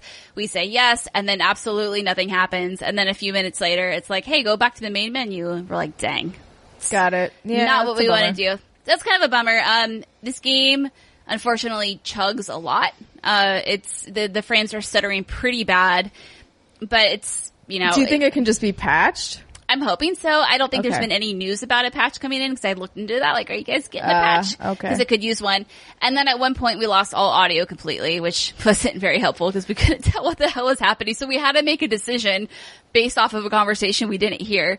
And then do you not always put subtitles on? We had subtitles on, but the subtitles didn't populate. Oh, no. Yeah, it was like the same issue I had in Control at one very important pivotal moment as well. You're right, I always do have audio issues. Yeah. Like, all subtitles and audio just completely went out the window. And then I was like, that was supposed to be like a big twist moment, and I just missed it. So yeah, like, just be careful. You know, I think it's running pretty. I've heard same things on PS4 and Xbox One. So it's not terrible. It's not game breaking. Like, I'm very excited to hop back into it and hopefully maybe finish it tonight. But yeah, it's a good time. It's spooky. It's definitely spooky. So, you know, if you have small children, I will not play it alone. No, Summer, do not play this game alone. You would not enjoy this at all. Great. Yeah, I will wait for you guys / possibly the next rendition of Lights Off. Our stream. Yeah. And then finally, I've been playing, I think it's Ononaki. I always get this title screwed up. Let me do a quick. Sure, that sounds right. I don't know. Google. Yeah. Ononaki. So this is a game developed by Tokyo RPG Factory, I Am Setsuna, and Lost Sphere, and published by Square Enix. I'm not far enough into it to give, like, definitive opinions on it, but it's so far it seems like a solid like high 6 out of 10. A high 6. A high 6. You know, when you just play a game, like, the minute I was, like, not the minute, it's like a couple hours into Control, I'm like, this is probably going to get around, like, 8s. You know, like 8s and, like, 8.5. So you can just kind of tell when you've been doing this for a while. But, yeah, Ononaki, it's fine. The problem that I've had with Tokyo RPG Factory's games in the past is they try to recreate JRPGs of old, which I love because that's, like, my favorite genre ever. But the problem is it's kind of hard to insert so much soul into a game that's created in 2019 that's trying to do what games did back then. You know, games back then have a certain kind of charm and nostalgia to them, and trying to recreate that today. So far it looks like Ononaki may have taken a step in the right direction. It looks like they're doing something different. I'm not far enough in to really judge, but so I shouldn't give it a score. But it's okay so far. Like, it doesn't help that I played this right after Fire Emblem. Like, that's all I'm gonna say. Sure, fair, yeah. Yeah. So I'll play more of that and then I will report back. But anyway, speaking of Fire Emblem, we are going to hop into our Fire Emblem spoiler cast in the next segment. So this is your first warning. Now would probably be a good time to turn away if you don't want to get anything spoiled for you. So if this is where you leave us, ladies and gentlemen, thank you so much for sticking with us for another mother effing, what do we call it? Steinbachers. Yes, that's right. And hopefully we'll see you at PAX. And if you are sticking around, we'll be right back.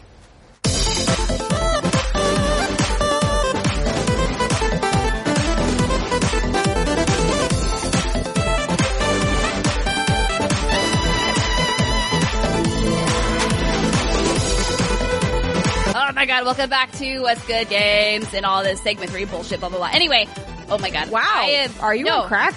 No, am I on crack? I am just so excited to talk about Fire Emblem because I haven't had anyone to talk about Fire Emblem with, and I just have so many questions. You haven't had anyone? No. What about me? Well, we're doing it right now, which is why I'm so excited. We did save it. This has been bubbling for a while. Yeah. Now it's like spilling out of the pot. You know what I mean? Now it's like, we're gonna do this. We're gonna talk about it. Yeah. So again, spoiler warning. If you are interested in playing Fire Emblem 3 Houses and not having anything of the story ruined for you, you best turn this off Yeah. Go enjoy your life. We will see you next week.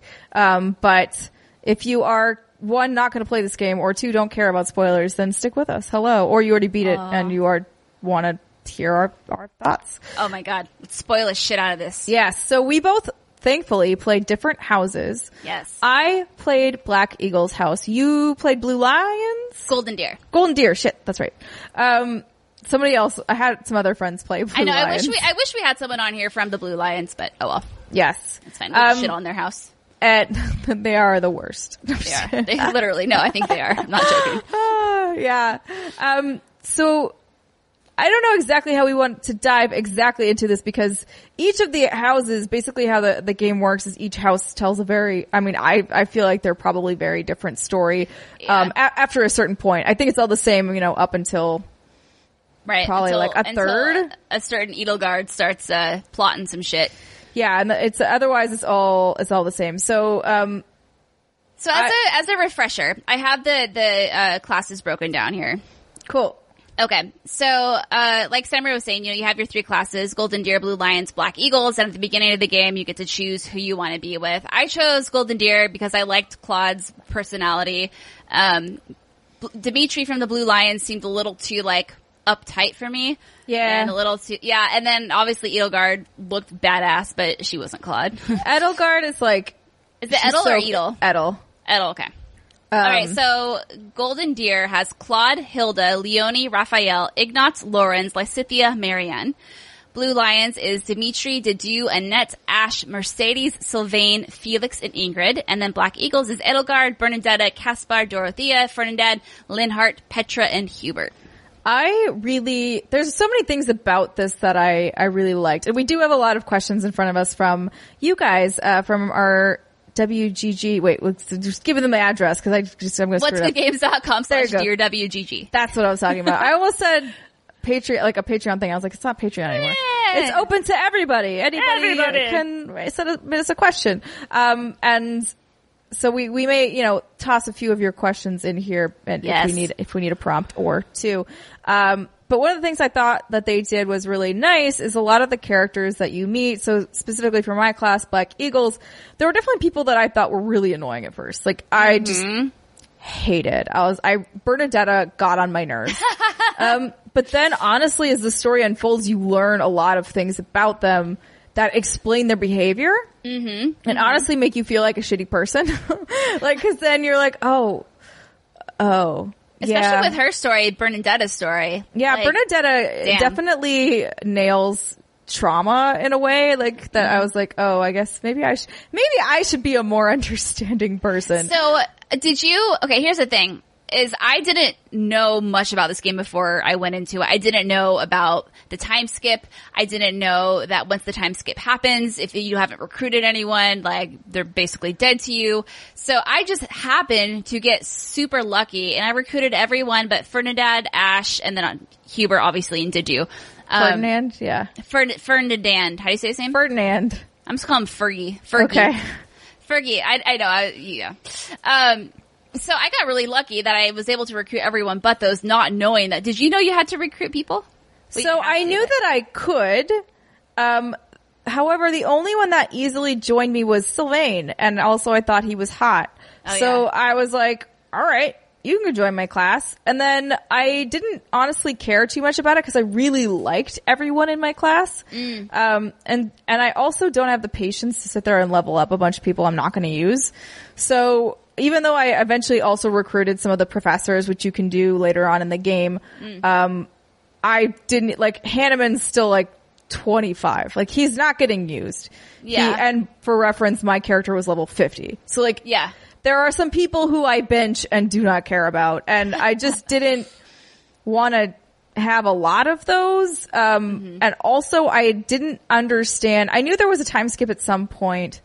I didn't understand how little time I had. I didn't understand a lot of what was coming down the pike. So I definitely kind of screwed up in that regard and had to murder almost everybody. But that's life, I guess. You just murder all your old friends. I guess so. But it was crazy. So for the main spoiler of the game is, as sort of Brittany alluded to earlier, at some point you'll see like a flame emperor or whatever come around. That is Edelgard. And she has a whole reason for why she's doing what she's doing, which you only discover if you are Black Eagles and you do a certain number of things with Edelgard. Like, she has a specific quest you need to go on her with, I think, in order to even trigger that as an option for you to go with her and to join her. And so it's funny because when you get to that part, it's like it's a tomb sort of a thing. And so, for somebody who played Blue Lions, I was like, what did you do in the tomb? And they were like, what do you mean? And I was like, well, what choice did you make? And they were like, there was no choice. Oh, because you have a choice. What do you mean? Yeah. So if you play as Black Eagles, you have a choice to either go with Edelgard or to go against her. Right. But if you are playing Golden Deer or you are playing Blue Lions, there is no choice. The story just plays out there in whatever way it is meant to. Yeah, it was interesting because when Simon and I would talk about Fire Emblem before we would record the show, like weeks past, she'd always be like, you picked the wrong house. Yes. You picked the wrong house. And I think I remember this specifically. You said, I'm not being a bitch. I'm telling you, literally picked the wrong house. And I'm like, And I was like, I wonder what she's talking about, because I didn't realize, because I had tried to go into this, not knowing anything as possible, that obviously the stories do differ depending on, who you play as. But then I started like wondering, like, is Claude up to something sketchy that I don't know about? Yeah. Like, why am I with the wrong house? And then as I played through my story and I defeated those who slither in the dark, and Rhea stepped down, and, I united, Fodlan and Almyra, and like everything was good. I'm like, wait, Rhea stepped down? Yeah, she was gravely injured. So you don't know she's a monster. So what I know is she is Seiros. Okay, so she's actually a monster. No, she turns into a big dragon. Yes. And I'm like, that's really fucking weird. Yes. So the thing is, if you play Black Eagles and go with Edelgard, you find out she's the Immaculate One is what they call her. Instantly. Like, she turns into that in that dungeon, and she's like, I will murder you in your face. And you're like, whoa, Rhea, oh God, you're a dragon now. Oh, because you're trying to, what are you trying to do there? If you choose to protect Edelgard and like go with her, Rhea freaks out. And she's just like, how dare you? You betray me, you betray everything. And then she rages and she turns into the dragon in that tomb. And so like so if you play Black Eagles, like you are the first people to even really see that. And then that's why that's how why she's doing what she's doing. So Edelgard's whole crusade is that the religion is corrupt and the noble system is corrupt, and it's all being run by Rhea, who is really a giant dragon monster, who is parading around as a human. And they're like false gods, and they're controlling everybody. And so she's trying to liberate the people from this. So and this is so funny because obviously it's two different stories. So yes. I know okay, this is my understanding, is that, here, I have it in here. So Rhea devoted herself to experimenting on implanting her mother's crest stone, who is Sothis, into created bodies in an attempt to revive her mother, Sothis. Yes. Her 12th failure, a young woman fell in love with the then captain of Seiros, Geralt, eventually becoming pregnant, and then the birth resulted in a stillborn child, and the mother was dying. And then Byleth's mother wanted Rhea to implant her crest into the child, which is what Byleth is.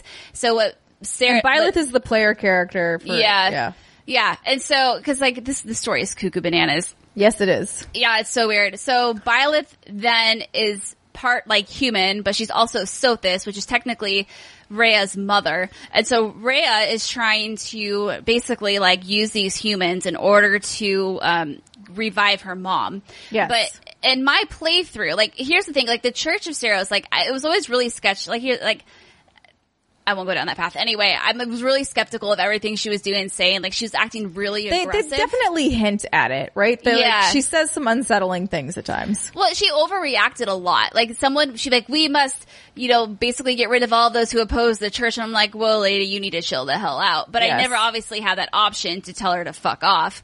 And then it sounds like as Saros, she used the church to revise history for her benefit and prevent people from creating advanced tech and threatening her.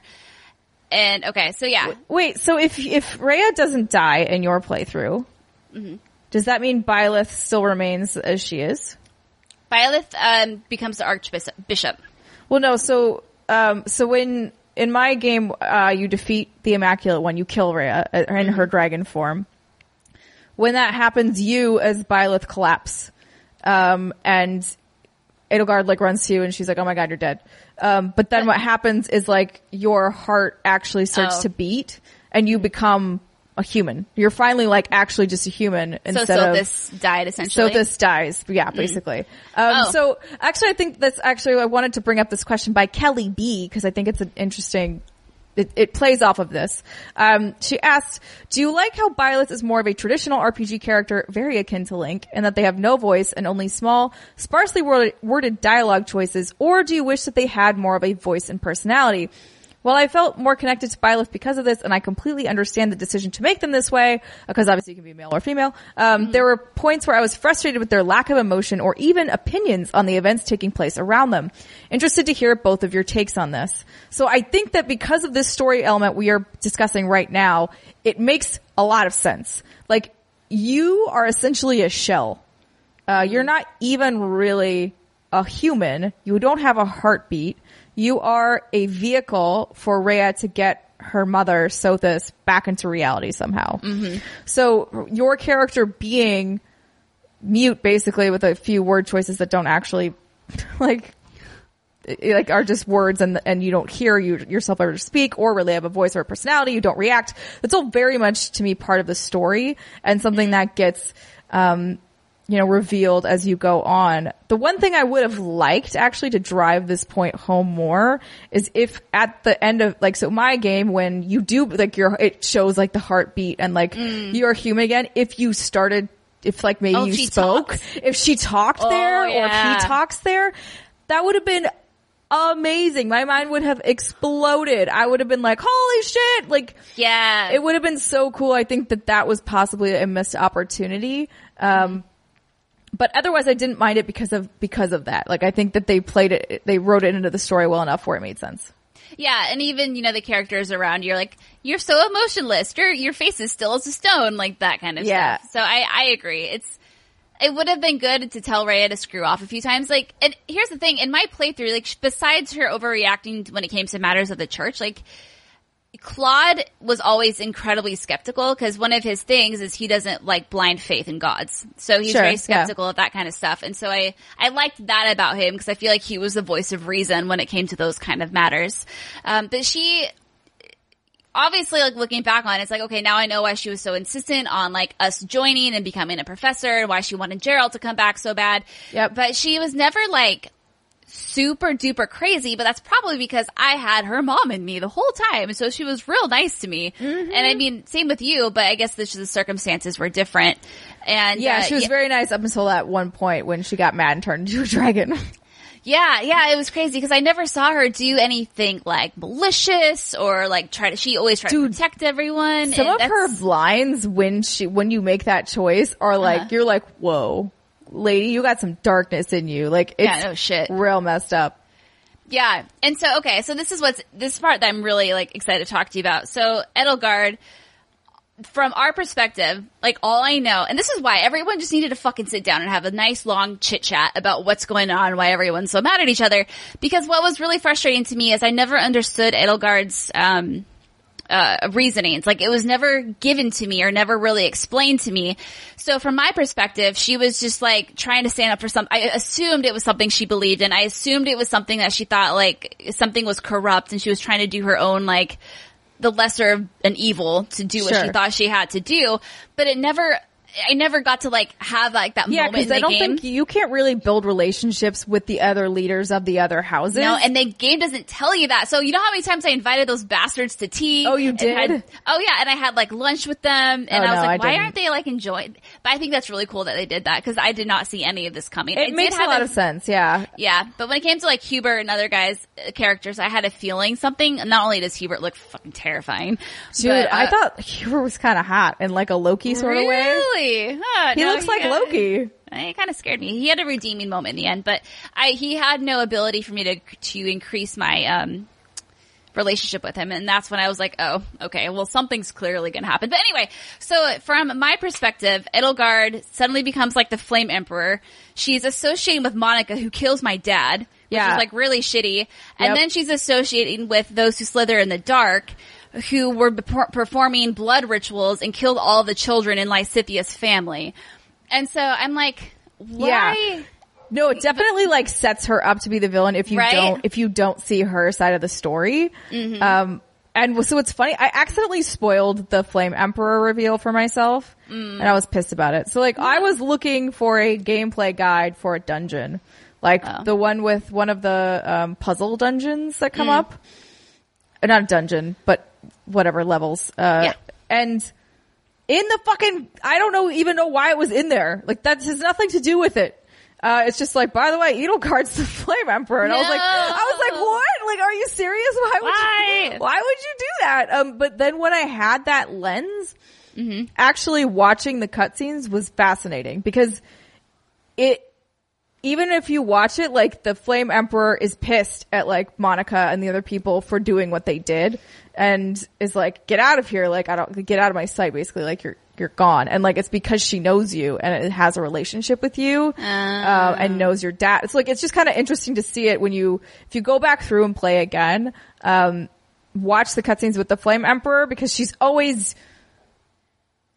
never like crossing any sort of weird, in my opinion, lines that would make it horrifying. And if you play with her, you get a lot more backstory into why she's doing what she's doing and how she gets roped into those other slithering in the dark people. So, cause I was looking into it. So it looks like those who slither, I had them as slithers in my note because I'm too fucking lazy.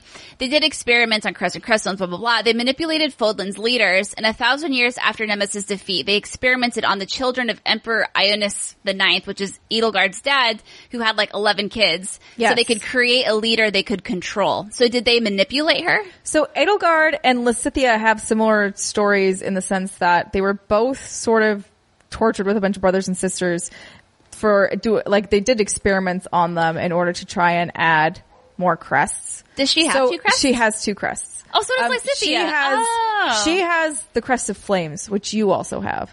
So your crests match. And so, yeah, so they did all sorts of like screwed up things to her. She lost all of her siblings. And it's her uncle that is one of the creepy people. And so it's sort of one of those things where she has to very slyly manage the situation. Like, you can't full force attack them yet because they are very powerful. So that's why she works with them as the Flame Emperor, because she's like, this is kind of the only option I have right now while she has 2 enemies, right? Mm-hmm. She has the church, which is led by a dragon monster, and she has her uncle and all of the screwed up people who are corrupt trying to like control the world that way. Oh my God. So she's like basically has to strategically take one enemy out at a time. So she uses one to take out the other, which is why she works with them in the first place. And then you do take them out too. Like in the aftermath, whatever, it says like, yes, then you take care of those who slither in the dark. So like, she doesn't just like let them be. Interesting. Yeah. Yeah, because okay, so I guess my question is, does she ever talk about why she doesn't come to any of the other students with this information? Why she keeps it to herself? Or is that just like because the game had to be designed that way for dramatic effect? You mean like why she doesn't tell Claude or why she doesn't tell Dimitri? Yeah, because it sounds like Claude and her kind of would have like the same goals. So that part I don't know. I think Dimitri wouldn't. I think Dimitri is. Oh, he's crazy. He's a little woohoo. And Claude, I felt bad. So what's interesting is, so I had a whole bunch of coworkers also playing this game. We've all been discussing, and somebody else also picked Black Eagles, also did the same thing I did. Mm-hmm. But when so later on in the game, you basically have to attack and kill your old friends. One of those levels is with Claude. I didn't have this option. He randomly did. I still don't know why he got this option. He got the option to let Claude go. Mm-hmm. To like just let him be, and I was like, I had no option. I had to kill him. weird. Yeah, I saw that you have an option, right? Either you let him go and then he goes off to become King of Elmyra, or you kill him and then when you let him go, you get all of the Alliance, right? He's like, take the Alliance. So but I didn't have the option. I just killed him. That's so weird. It was so I wonder weird. why. And I don't know why, because up until that point, I thought he and I had done everything similarly. I wonder, did you do all of the, what were they called? The side missions that you would do on the battlefield? Yep, I did. Huh. It was super weird. I don't know why I didn't get the option. And also the only person who allows you to recruit them after the time skip, so far as I know, is Lysithea, who we lovingly called Listerine sometimes. Listerine? She has a crazy name. And she was like, wait, don't kill me. I'll come with you. And I was like, sure, cool, dope. Come on, join us. Yeah. Let's go. But I had to kill pretty much everyone else. So actually that kind of brings us into this other question from our lovely listener, Exelgender. How did you feel when you had to kill a student from another house or a staff member? I chose the Black Eagles and decided to help Edelgard, so killing Dedue, Ingrid, and Catherine was really tough. But I love the feel of regret for not picking them up beforehand to join my party. Oh boy, that was really hard for me. So like I said, the only two people that I didn't recruit were Ferdy and Ash, and obviously the other guys you can't recruit. But when I saw Ash in that first battle, I was like, oh no, I did everything in my power to not even like hurt him. I like stayed away from him because I was hoping that maybe if I did save him, like we could have a conversation later and he could be like, yo, let me like join your party. Sure, yeah. But no, the one character that I did have to kill obviously was Ferdy. And that was like tough. You had to kill him because it was part of the requirements to finish the battle. And then I think it was Hubert. Yep. Yeah. It sucks. It sucks. Yeah, it was really interesting because I recruited almost no one. I only recruited Sylvain and then Listerine later. And so, but I didn't get Catherine. I got, Shamir and the other two professors. And I did get Flayn, but Flayn leaves. Like Flayn, if you choose Edelgard, she'll go back and she'll be with Sedith, her brother. Or, spoiler alert, her father. And I felt like that one felt really bad because I wanted to be like, oh, we were friends and like you're also a little girl, and I just straight girl, she ain't no little girl. That's Sethlene. What? She's Sethlene, one of the Four Saints. She is, but in my game that was not revealed. I mean, it was hinted at, but not fully revealed. She knows what she's doing. But yeah, no. And I was like, well, bye. Bye. Take an axe to the face. I'm just so happy that I played the way I did because I did take the time to level people, not because I wanted to use them, but because I wanted to see all of their character interactions. And a really quick way for me to do that, besides the lunches that you could do and whatnot, is just to throw everyone in battle, put it on autoplay, auto battle, and just like mash the start button so it just goes boom, boom, boom, boom, boom. And then after that, I would have like 20 different dialogues that I have to like go through and watch. Yes. But, man, like I just got really lucky because I had no idea that this was going to be a thing, and I just happened to talk to people and they'd be like, okay, they need more charisma and more skills with this, and then I would just happen to randomly like focus on that, and then I would take people to tea, and then they were like, we want to join, everyone was like, I want to join your school, your class, I want to join. I was like, yes, you do. Yes, come with me, my child. Come with me, my child. I know, it was sad when you said you had to kill Claude. I was like, what? Yeah, I mean, I had to kill literally everyone. The only person, I didn't have to kill Catherine, because she was only available to really kill at the very last battle where I was fighting, the Immaculate One. And I was like, I'm just gonna ignore her. She was like kind of off on the side, and I just went straight up the middle and took out the dragon, and she was like coming up to me, like slowly moving up, but she didn't make it there in time, so technically she's still alive. Oh, there you go. That's a nice way. And I was like, thanks, Catherine, like, cause you seemed cool, like we didn't have to be enemies.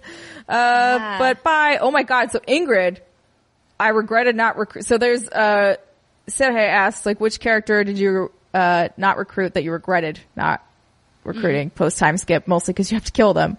So, Sergei, I regret Ingrid the most, only because she was the hardest one to kill. And so I was on the plane. I was flying off to a work trip this past week, and I had my Bose like audio headphones on, like noise canceling headphones on. So I don't know actually sounds outside of what I'm making.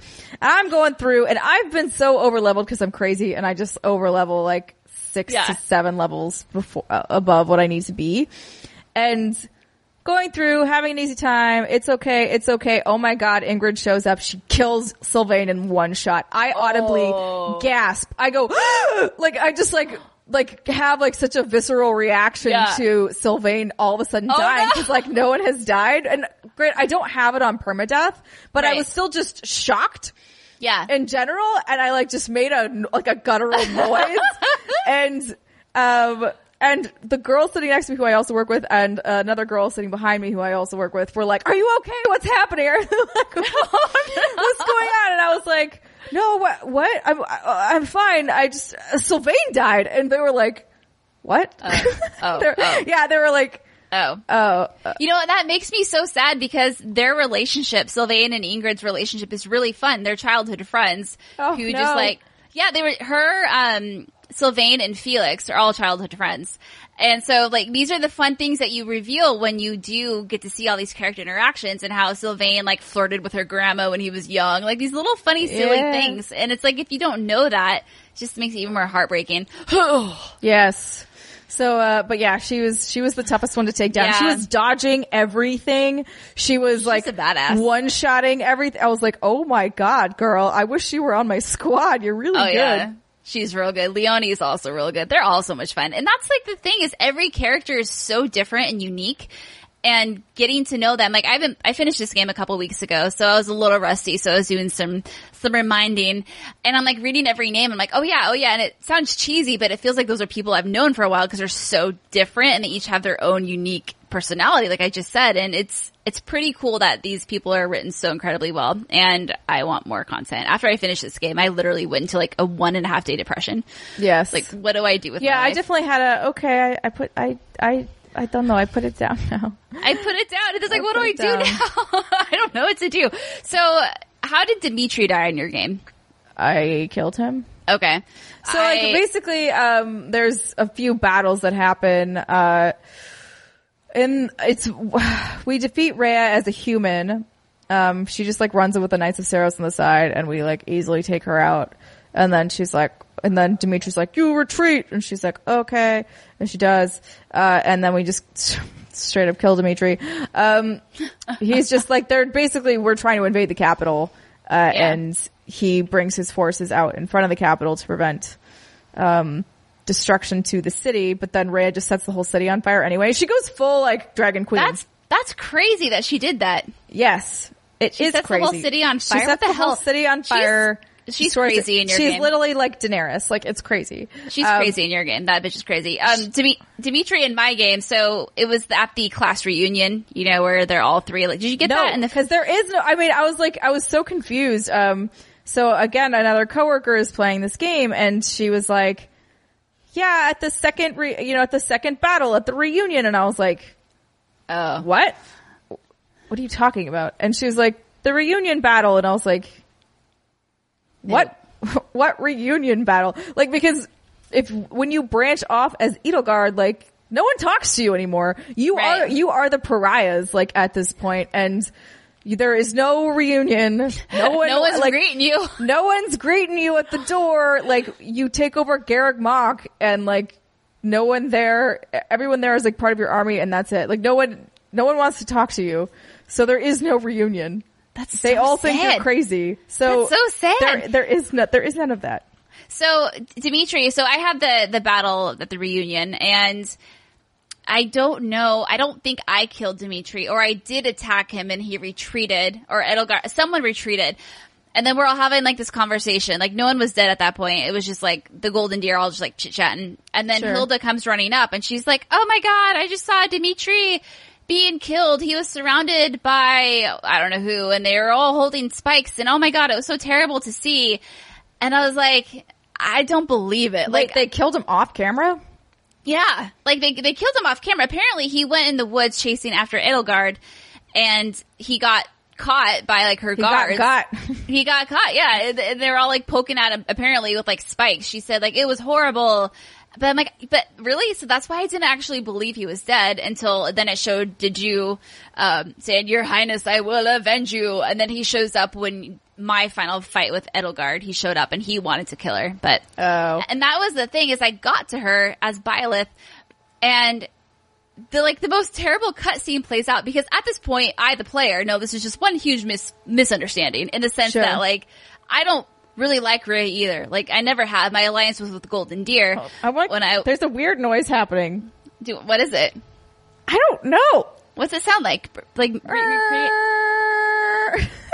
is it in your headphones? No, I hear it. I hear it's my fan. I can barely hear it. I think my fan might be on the fritz. On the fritz.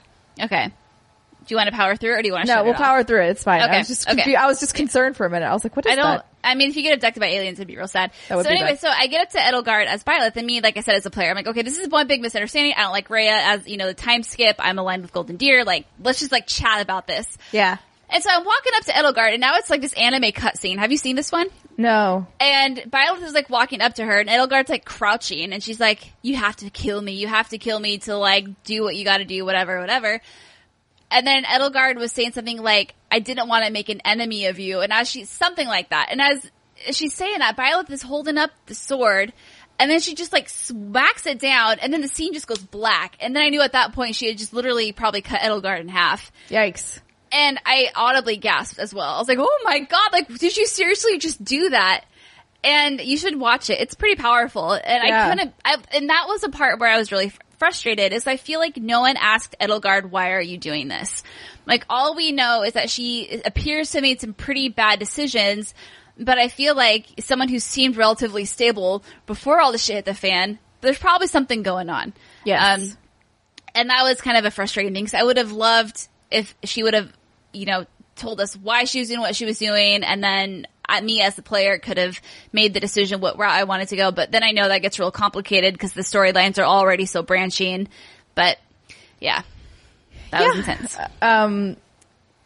It's intense. And I wish, I don't think Dimitri would again have ever gone for it, even if I don't think he would ever listen to Edelgard, but I do think Claude would have. I think you're right on that. I think that would have made sense to give them maybe an option or two to kind of join Root, but if we wanted to talk to her, but apparently she didn't. I don't know what happened. I get it. You have to be right characters are stubborn for the sake of story, otherwise it just gets too complicated. But I think Demetrio is just a lost cause. Yes, I would agree with that. It's interesting how someone so straight-laced or appeared to be just completely went cuckoo bananas, and I'd be interested to replay his story, but I just don't, or play his story. I just don't have the time. Yes. We have a few story questions. Do you want to pick one of those? Yeah. Well, you want to pick it? Because you're the queen of picking. Oh, well, I'm the queen of picking. Congratulations, Steimer.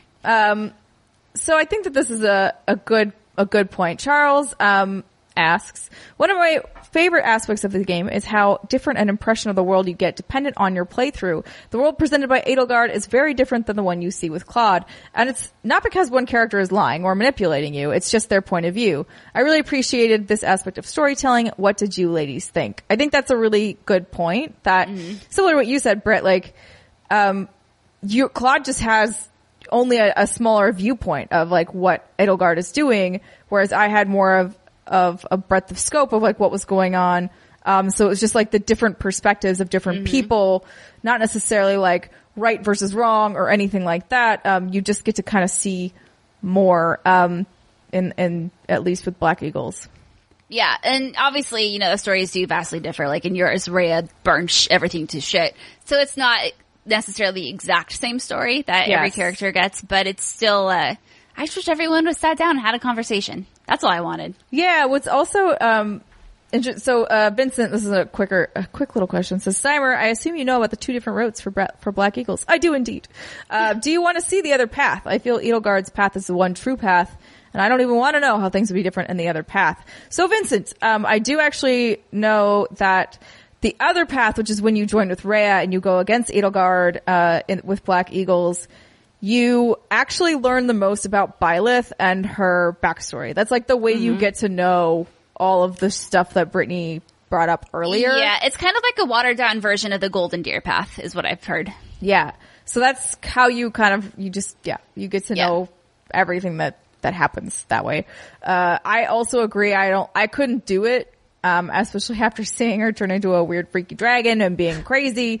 I was like, look, my girl Edelgard. Plus I know you say Hubert creeps you out. I really like Hubert. And man. I felt I couldn't go against him. I was like, no. He did have a redeeming quality when after you kill him, in Shambhala, I think it was, one of the places. Anyway, he gives you a letter and he's like, if you're getting this, it's cause I'm dead, but someone has to know how to kill those who slither in the dark. And this is basically like where you go or how you find them. And this is what you do. So without his help, and when I got that, I was like, damn it. Like he and Edelgard were good people, man. They were good people. You know, good people, sometimes bad tactics. Yeah, that's true. So that's kind of, you know, how it goes sometimes. That's true. Yeah. But I think this is so fascinating because if you were to ask Steimer, I'm sure she would say like she's very happy she went with the Black Eagle route and she wouldn't change that. And for me, I'm like so happy I went with the Golden Deer route and I wouldn't change that because I feel like the story I got was complete and like the right side of the story and I got the very best ending.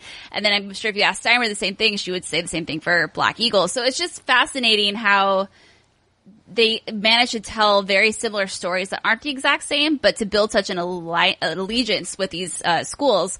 Because I probably won't play this game again as much as I want to. I just don't have the time to do it, even though you have like New Game Plus. But yeah, something we haven't touched on that is very us that I feel like we need to. Oh yeah, stick it in. Raven has brought up. Hello, Steinbachers. Who would you bang after the 5-year time skip? And who would you let die? So first of all, who did you marry? Claude. Oh, okay. Fair enough. It was easy. It was easy decision. I was trying to get in his pants like the whole time. I married Sylvain because obviously Claude's not an option for me. Because you killed him, you monster. I didn't want to kill him. The game wouldn't let me do anything else. But yeah, so I married Sylvain. I thought about marrying Hubert for a minute. Cause again, like I have a Loki thing. So like the green eyes and like the black droopy hair. I was like, okay, I see you. I see you guy with the high cheekbones, sort of gout boots with the fur, a gout look. Yeah, like I don't know. I sort of had a thing for him. It's so funny. But so definitely would bang Sylvain. Would definitely have banged Claude if I didn't. Okay, well let's go down the list because I have the list of characters here. Okay, great. Okay, let's go through first of all the professors. So you have Manuela Hahnemann, Catherine, and Shamir. Shamir's not a professor, nor is Catherine, but they kind of count. They are like sort of. So, oh my god, people. Did you see all of Manuela's friendship? Dude, Manuela is like, girl needs to get it together. It's fine to be single. I don't know why everyone needs to freak out. She's the best. She was always like getting drunk and I loved her. She was great. I would not bang her though. I will say she's hot, but I wouldn't bang her. So Hanneman, also I think we should be talking like post time skip when they're all older. Oh, of course. So that's just what we're going to be basing this off of in case you are wondering. Because Thank you, I would definitely bang post time skip Ash. Okay, yeah, hold on. Let me get I have a sheet up. It's like Annette, she's cute. Okay, let me get okay, here we go. Okay. So, well, I'm at what website are you at? So we're looking at the same I'm one. at VG247. Okay, hold on. Because I want to make sure we're looking at the thing. I just looked at Fire Emblem 3 Houses time skip character designs. Okay. Oh wow. You went like real detail. Okay. Yeah. Time skip character designs. Okay. I think my thing just like froze again. No. Okay, here we go. Okay, it starts with Annette, right? Yes. Okay. Annette. I liked Annette. I think she is a brave young lass. And we're talking about bangable. Are you going to bang her? Oh, no. But she was really fucking cute with Felix. Yes. Like, really, I'm really, also really not going to bang her. No. Ash would hit 10 out of 10. Yes, would hit. Bernadetta, no, I'm sorry. But sorry. What's up with her haircut time skip? I don't like her hairstyle is better before the time skip. No, the time it really skip is not. It looks bad. Yeah. Dedue, honestly, yeah, I'd hit it and quit it. Yeah. I would absolutely. Dimitri, no, sorry. Oh, I would. I totally would, man. Blind crazy man. No, I would be too scared. Like that something bad would happen. It's okay. You just, here's the thing. It's like, well, yeah, you don't ever. I would risk it. You would risk it for the biscuit? Yeah, I would. Okay. Dorothea, yes. Oh yeah. Isn't she the only female that can be romanced by a female villain? No, you can also romance Edelgard. Really? Uh-huh. I didn't know that. That's fucking awesome. Yeah. Yeah. Caspar, yeah, I would. Oh, dude, yeah. He is really fun. His voice kind of annoys me a little bit. His voice is annoying, so like I would need to put a sock in his mouth, but otherwise, good to go. I like his hair. Yeah, I would hit it. Claude, 100% yes. Oh, I did hit it. Oh my god. So But good. I don't like the pre, like weird rat tail in the front. I don't like that. Yeah, the braid. I'm wondering, yeah. Yeah. But he loses that in the time skip, which is very good. He loses that and gains so much more. Oh my god, the little bit of facial hair. Mm. Oh, no. He's great. It's that all Myron jeans, man. Yeah, very good. Cyril, very no, good. also you're still a child. Even though he's like 21 in that post skip, There's no way, he can't be 21. He's like 10 in the... He's like, So I he's think like he's 16. Yeah. Yeah, that's 15 too or young. 16. That's too young. He's still a child. No, thank Yeah. you. Edelgard, yes. Yes. She's got, like, look, she's fucking cool. She's beautiful. She's just cool. Felix, I don't love his hair. Oh, dude. I would do terrible things to Felix. I would do terrible things to Felix with the hair from the man bun. Because I just don't know what's happening with his hair in the post time skip. It's a weird ponytail. Is it a ponytail? Like, it's weird. It's too bizarre. I was trying to like examine it, and it looks like it's either like it's like a weird ponytail that almost looks like it's just like a little rat tail that's up too high. But it's like he only put part of his hair in the ponytail. Yeah, he took like a side chunk and put that in sort of 80s style, and then the rest of it is just swept over top. And I'm not down. I'm not down with this hairdo. I think it's just because he doesn't give a fuck, and I like that. I don't care. Put it back in a man bun. The man bun is infinitely better than whatever this is. Ferdinand. I don't know if I would, because Ferdinand seems like he wouldn't be very good in bed. I know he would start crying and he'd be too concerned about himself. Yeah, I don't think I could do it. I only had one interaction with him at tea, or one friendship interaction with him, and all he did was talk about Edelgard the whole time. And then when I killed him, he was just talking about Edelgard the whole time. So like, I'm good. Yeah, I think that's probably for the best. Yeah. Hilda, I never talked to, so she's I think she's one of the strongest characters just because she's so incredibly well written. She's really witty, she's really gossipy, she's really manipulative, but not in a bad way. Like, and what I mean is she's good at getting everyone to do everything she wants. She's really funny, and all of her conversations with the characters are just hilarious. So I would never want anything serious. She's too lazy. Yeah, I don't know. She seems cute. I don't know. Sure. Yeah, she's good. She's really good with an axe. Hubert, yes. Even though he's sort of similar to Ferdinand, he'd be talking about Edelgard the whole time. I wouldn't care. I would definitely post time skip Hubert because, like, obviously he's of age, and also, like, he just doesn't look as terrible. Like, I don't know. Yeah. I don't know. I like Hubie. Ignatz, no. Sorry. I think I would, just because he was in my class, and he was like a little tiny, like, scared child, and then he like kind of grows up into like this super he still badass. Seems too young, but I don't know. I don't know him well enough. Like, he's like the same age as the other ones, but yeah, he just looks like a baby. I think dude, when he takes off his glasses though, he takes off his glasses for a couple scenes, and you're like, oh, hello, Harry Potter. You're like, ooh, hello, sir. Yeah, I would hit Ignatz. Would you hit Ingrid? Oh yeah.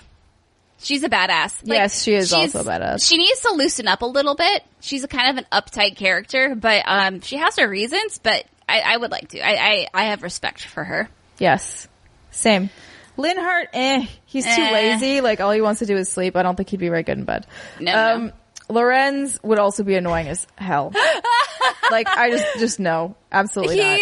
Oh yeah, no, I agree. I mean, here's the thing. Lorenz is he's a good guy. When you see like the S levels and the A levels he has with people, you can tell he actually really does care. And in the end, he's like, I've learned that nobility doesn't mean anything. It's just about the people. And he's really a stand-up dude, but I just can't get past the hair. The hair is bad. I like that he has an asymmetrical thing going on later though. Yeah, I know, right? Leonie. No, Leonie, she's cool and she's really badass and strong and she gets shit done and people are scared of her, but she's too, I don't know what she is. I just don't like that she was like obsessed with your dad. I feel like that would be a weird thing. Well, because I know why. I know why. I just don't like it. Okay, that's fair. It would be strange. No, thank you. Lysithia's still too young to me. I would pass on her. Yeah, she's great, but like, nah. Marianne, no, she seems too timid. Same with Mercedes. No. Marianne, get her in bed. Guarantee. She's Really? probably like freaky deaky. Oh, yeah. Okay. Well, Look fair at her. enough. I don't know. Her and Mercedes would be a pass for me. I wouldn't hit Mercedes, and But I don't think she'd Petra? hit everyone. Oh, yeah. Petra, hell yeah. Oh, no, Petra's amazing. Petra's the greatest, and I'm so glad I had her in my class. Oh, yeah, she's great. She was one of my favorite characters, too. Yeah, she's one of the greatest characters in the game. Isn't she? I think so. I think so too. I think they did such a good job writing her, and despite her broken Fodlan English, whatever language it was, like Yeah. she is still so interesting, and she has such a fun personality. It was great. She's fantastic. I love her. Sylvain. oh yeah, yes. duh. Oh my god. Up and down. Left and Doy. right. Raphael, I'd be a little scared of because he's so big. I feel like he might accidentally hurt you. Yeah, I think he's all brawn, no brain, but he has a heart of gold. That's Yeah, for sure. he's very nice, but I feel like I would be a little too afraid to engage. I would there. try it. So basically, I would bang everyone but like 3 people. Who would you let die? Lorenz, I would let. I know you have more background on him, but I didn't care for him. Lorenz, I'd let die. I mean, granted, I killed all these people, but Ignatz, I'd probably let die. Oh, he just wants to be an artist. I don't care. You're dead. Dimitri, duh, he's crazy. And that's probably it. I would kill probably Ferdy because, like, I already killed him once. And I'm over Yeah, it now. Ferdy's a decent one to pick, to be quite honest Yeah. with you. I mean, is he interesting at all? He gets better, but like there was definitely a time when I wanted to kick him out, and because he was just so annoying and like Edelgard, and I was 'Cause he's, like, like, competing shut up with about her, right? Edelgard. Like he's just always trying to compete with her, and he's not as good, and he's just oh my god, he gets grating. Yeah. I think the one of the not biggest disappointments, but it was kind of a bummer deal is, you know, in the other Fire Emblem games, you get to marry people like almost whenever you want in the game, I feel like, and then you get to start having kids with them, and then their kids can like join your party, obviously, because this is a much more controlled like story, and the kids are kids and then they become adults. You couldn't do that. So I was really excited for the ending with Claude. And obviously, like, the ending scene is, like, super cute. He's, like, clutching you, and he's like, I gotta go, but I'll be back, you know. But, like, he never says anything about getting married, and even in the epilogue, it never says anything about them getting married. It just says about them unifying Fodlan and Elmira, because he's obviously the king of Elmira, and you are the Archbishop of Fodlan, and that, like, he saves your ass, but it's never like, and they got married and had kids, or anything like that. And I thought that was kind of an anticlimactic, like, way to end it. But I think I was mostly just looking for more build up to it, because it kind of felt like you have one moment with that person at the Goddess Tower. Yeah. And then 6 years later you maybe can marry them. And that to me I was like, I wish there was at least flirting options or something to make it feel a little more fluid and like natural into this relationship. Cause really Sylvain's out here hitting on everybody, anything that moves. And then 10 minutes later to me is like, do you want to get married? And I'm like, yeah, sure. Sure. But never cheat on me or I will kill you. Oh yeah. And then he's like, all right, dope. Let's get married. And so we get married and like do all this stuff. And that's a cute little scene. Yeah, I agree. It would have been nice to see more of like, granted, like I get it. Like this is a romantic game, but it would have been cool to see more of that, or at least spaced out more. I know certain character interactions can't be unlocked until you hit a certain point in the game. Yep. But like for me, I had Claude's S rank unlocked for a while, but it's like I had to wait until like the very end to see that. And it was like in the meantime, it was like, okay, I guess we're gonna act like we don't exist. But if you think about like a Mass Effect game, right? Like you do have those extra flirty options, and that would have been cool. I know they're vastly different games, but pipe dream. yes, very much so. But yeah. Well, I think we've spoiled the shit out of this. Any final thoughts? Let me look through this really quickly, see if there's any questions that, no, I think we kind of covered everything. Yeah. Yep. It'll be good. Yeah, if you want to, comment on the spoiler cast in the comments, just maybe do a nice thing and put spoilers before you start talking about the spoilers, because, people read the comments and stuff, and we don't want them to get this awesome game spoiled before it's their time. Yes. Well, damn, I feel so much better. That was great. It was good to hear your perspective on everything about Black Eagles. I'm still happy that I went with Golden Deer, but at least like I have some more respect for Edelgard now and like her wacky decisions that were not portrayed in the best way to me. So, yeah, like, no, that's totally fair. Given the perspective you had. Yeah. That's right. All right, ladies and gentlemen, like we said at the end of the last segment, it is PAX week, so make sure you stop on by if you're going to be in town and say hi, high five. Don't awkwardly smell Steimer, like we talked about during the Fleur advertisement, because that's just kind of a weird thing to do. Yeah, please no. Yeah, and thank you for tuning in to this episode of the Steinbachers. I believe next week the plan is to upload our PAX West panel as the podcast. So unless anything goes horribly wrong, we'll be taking next week off for a little R&R, and we'll be uploading our panel.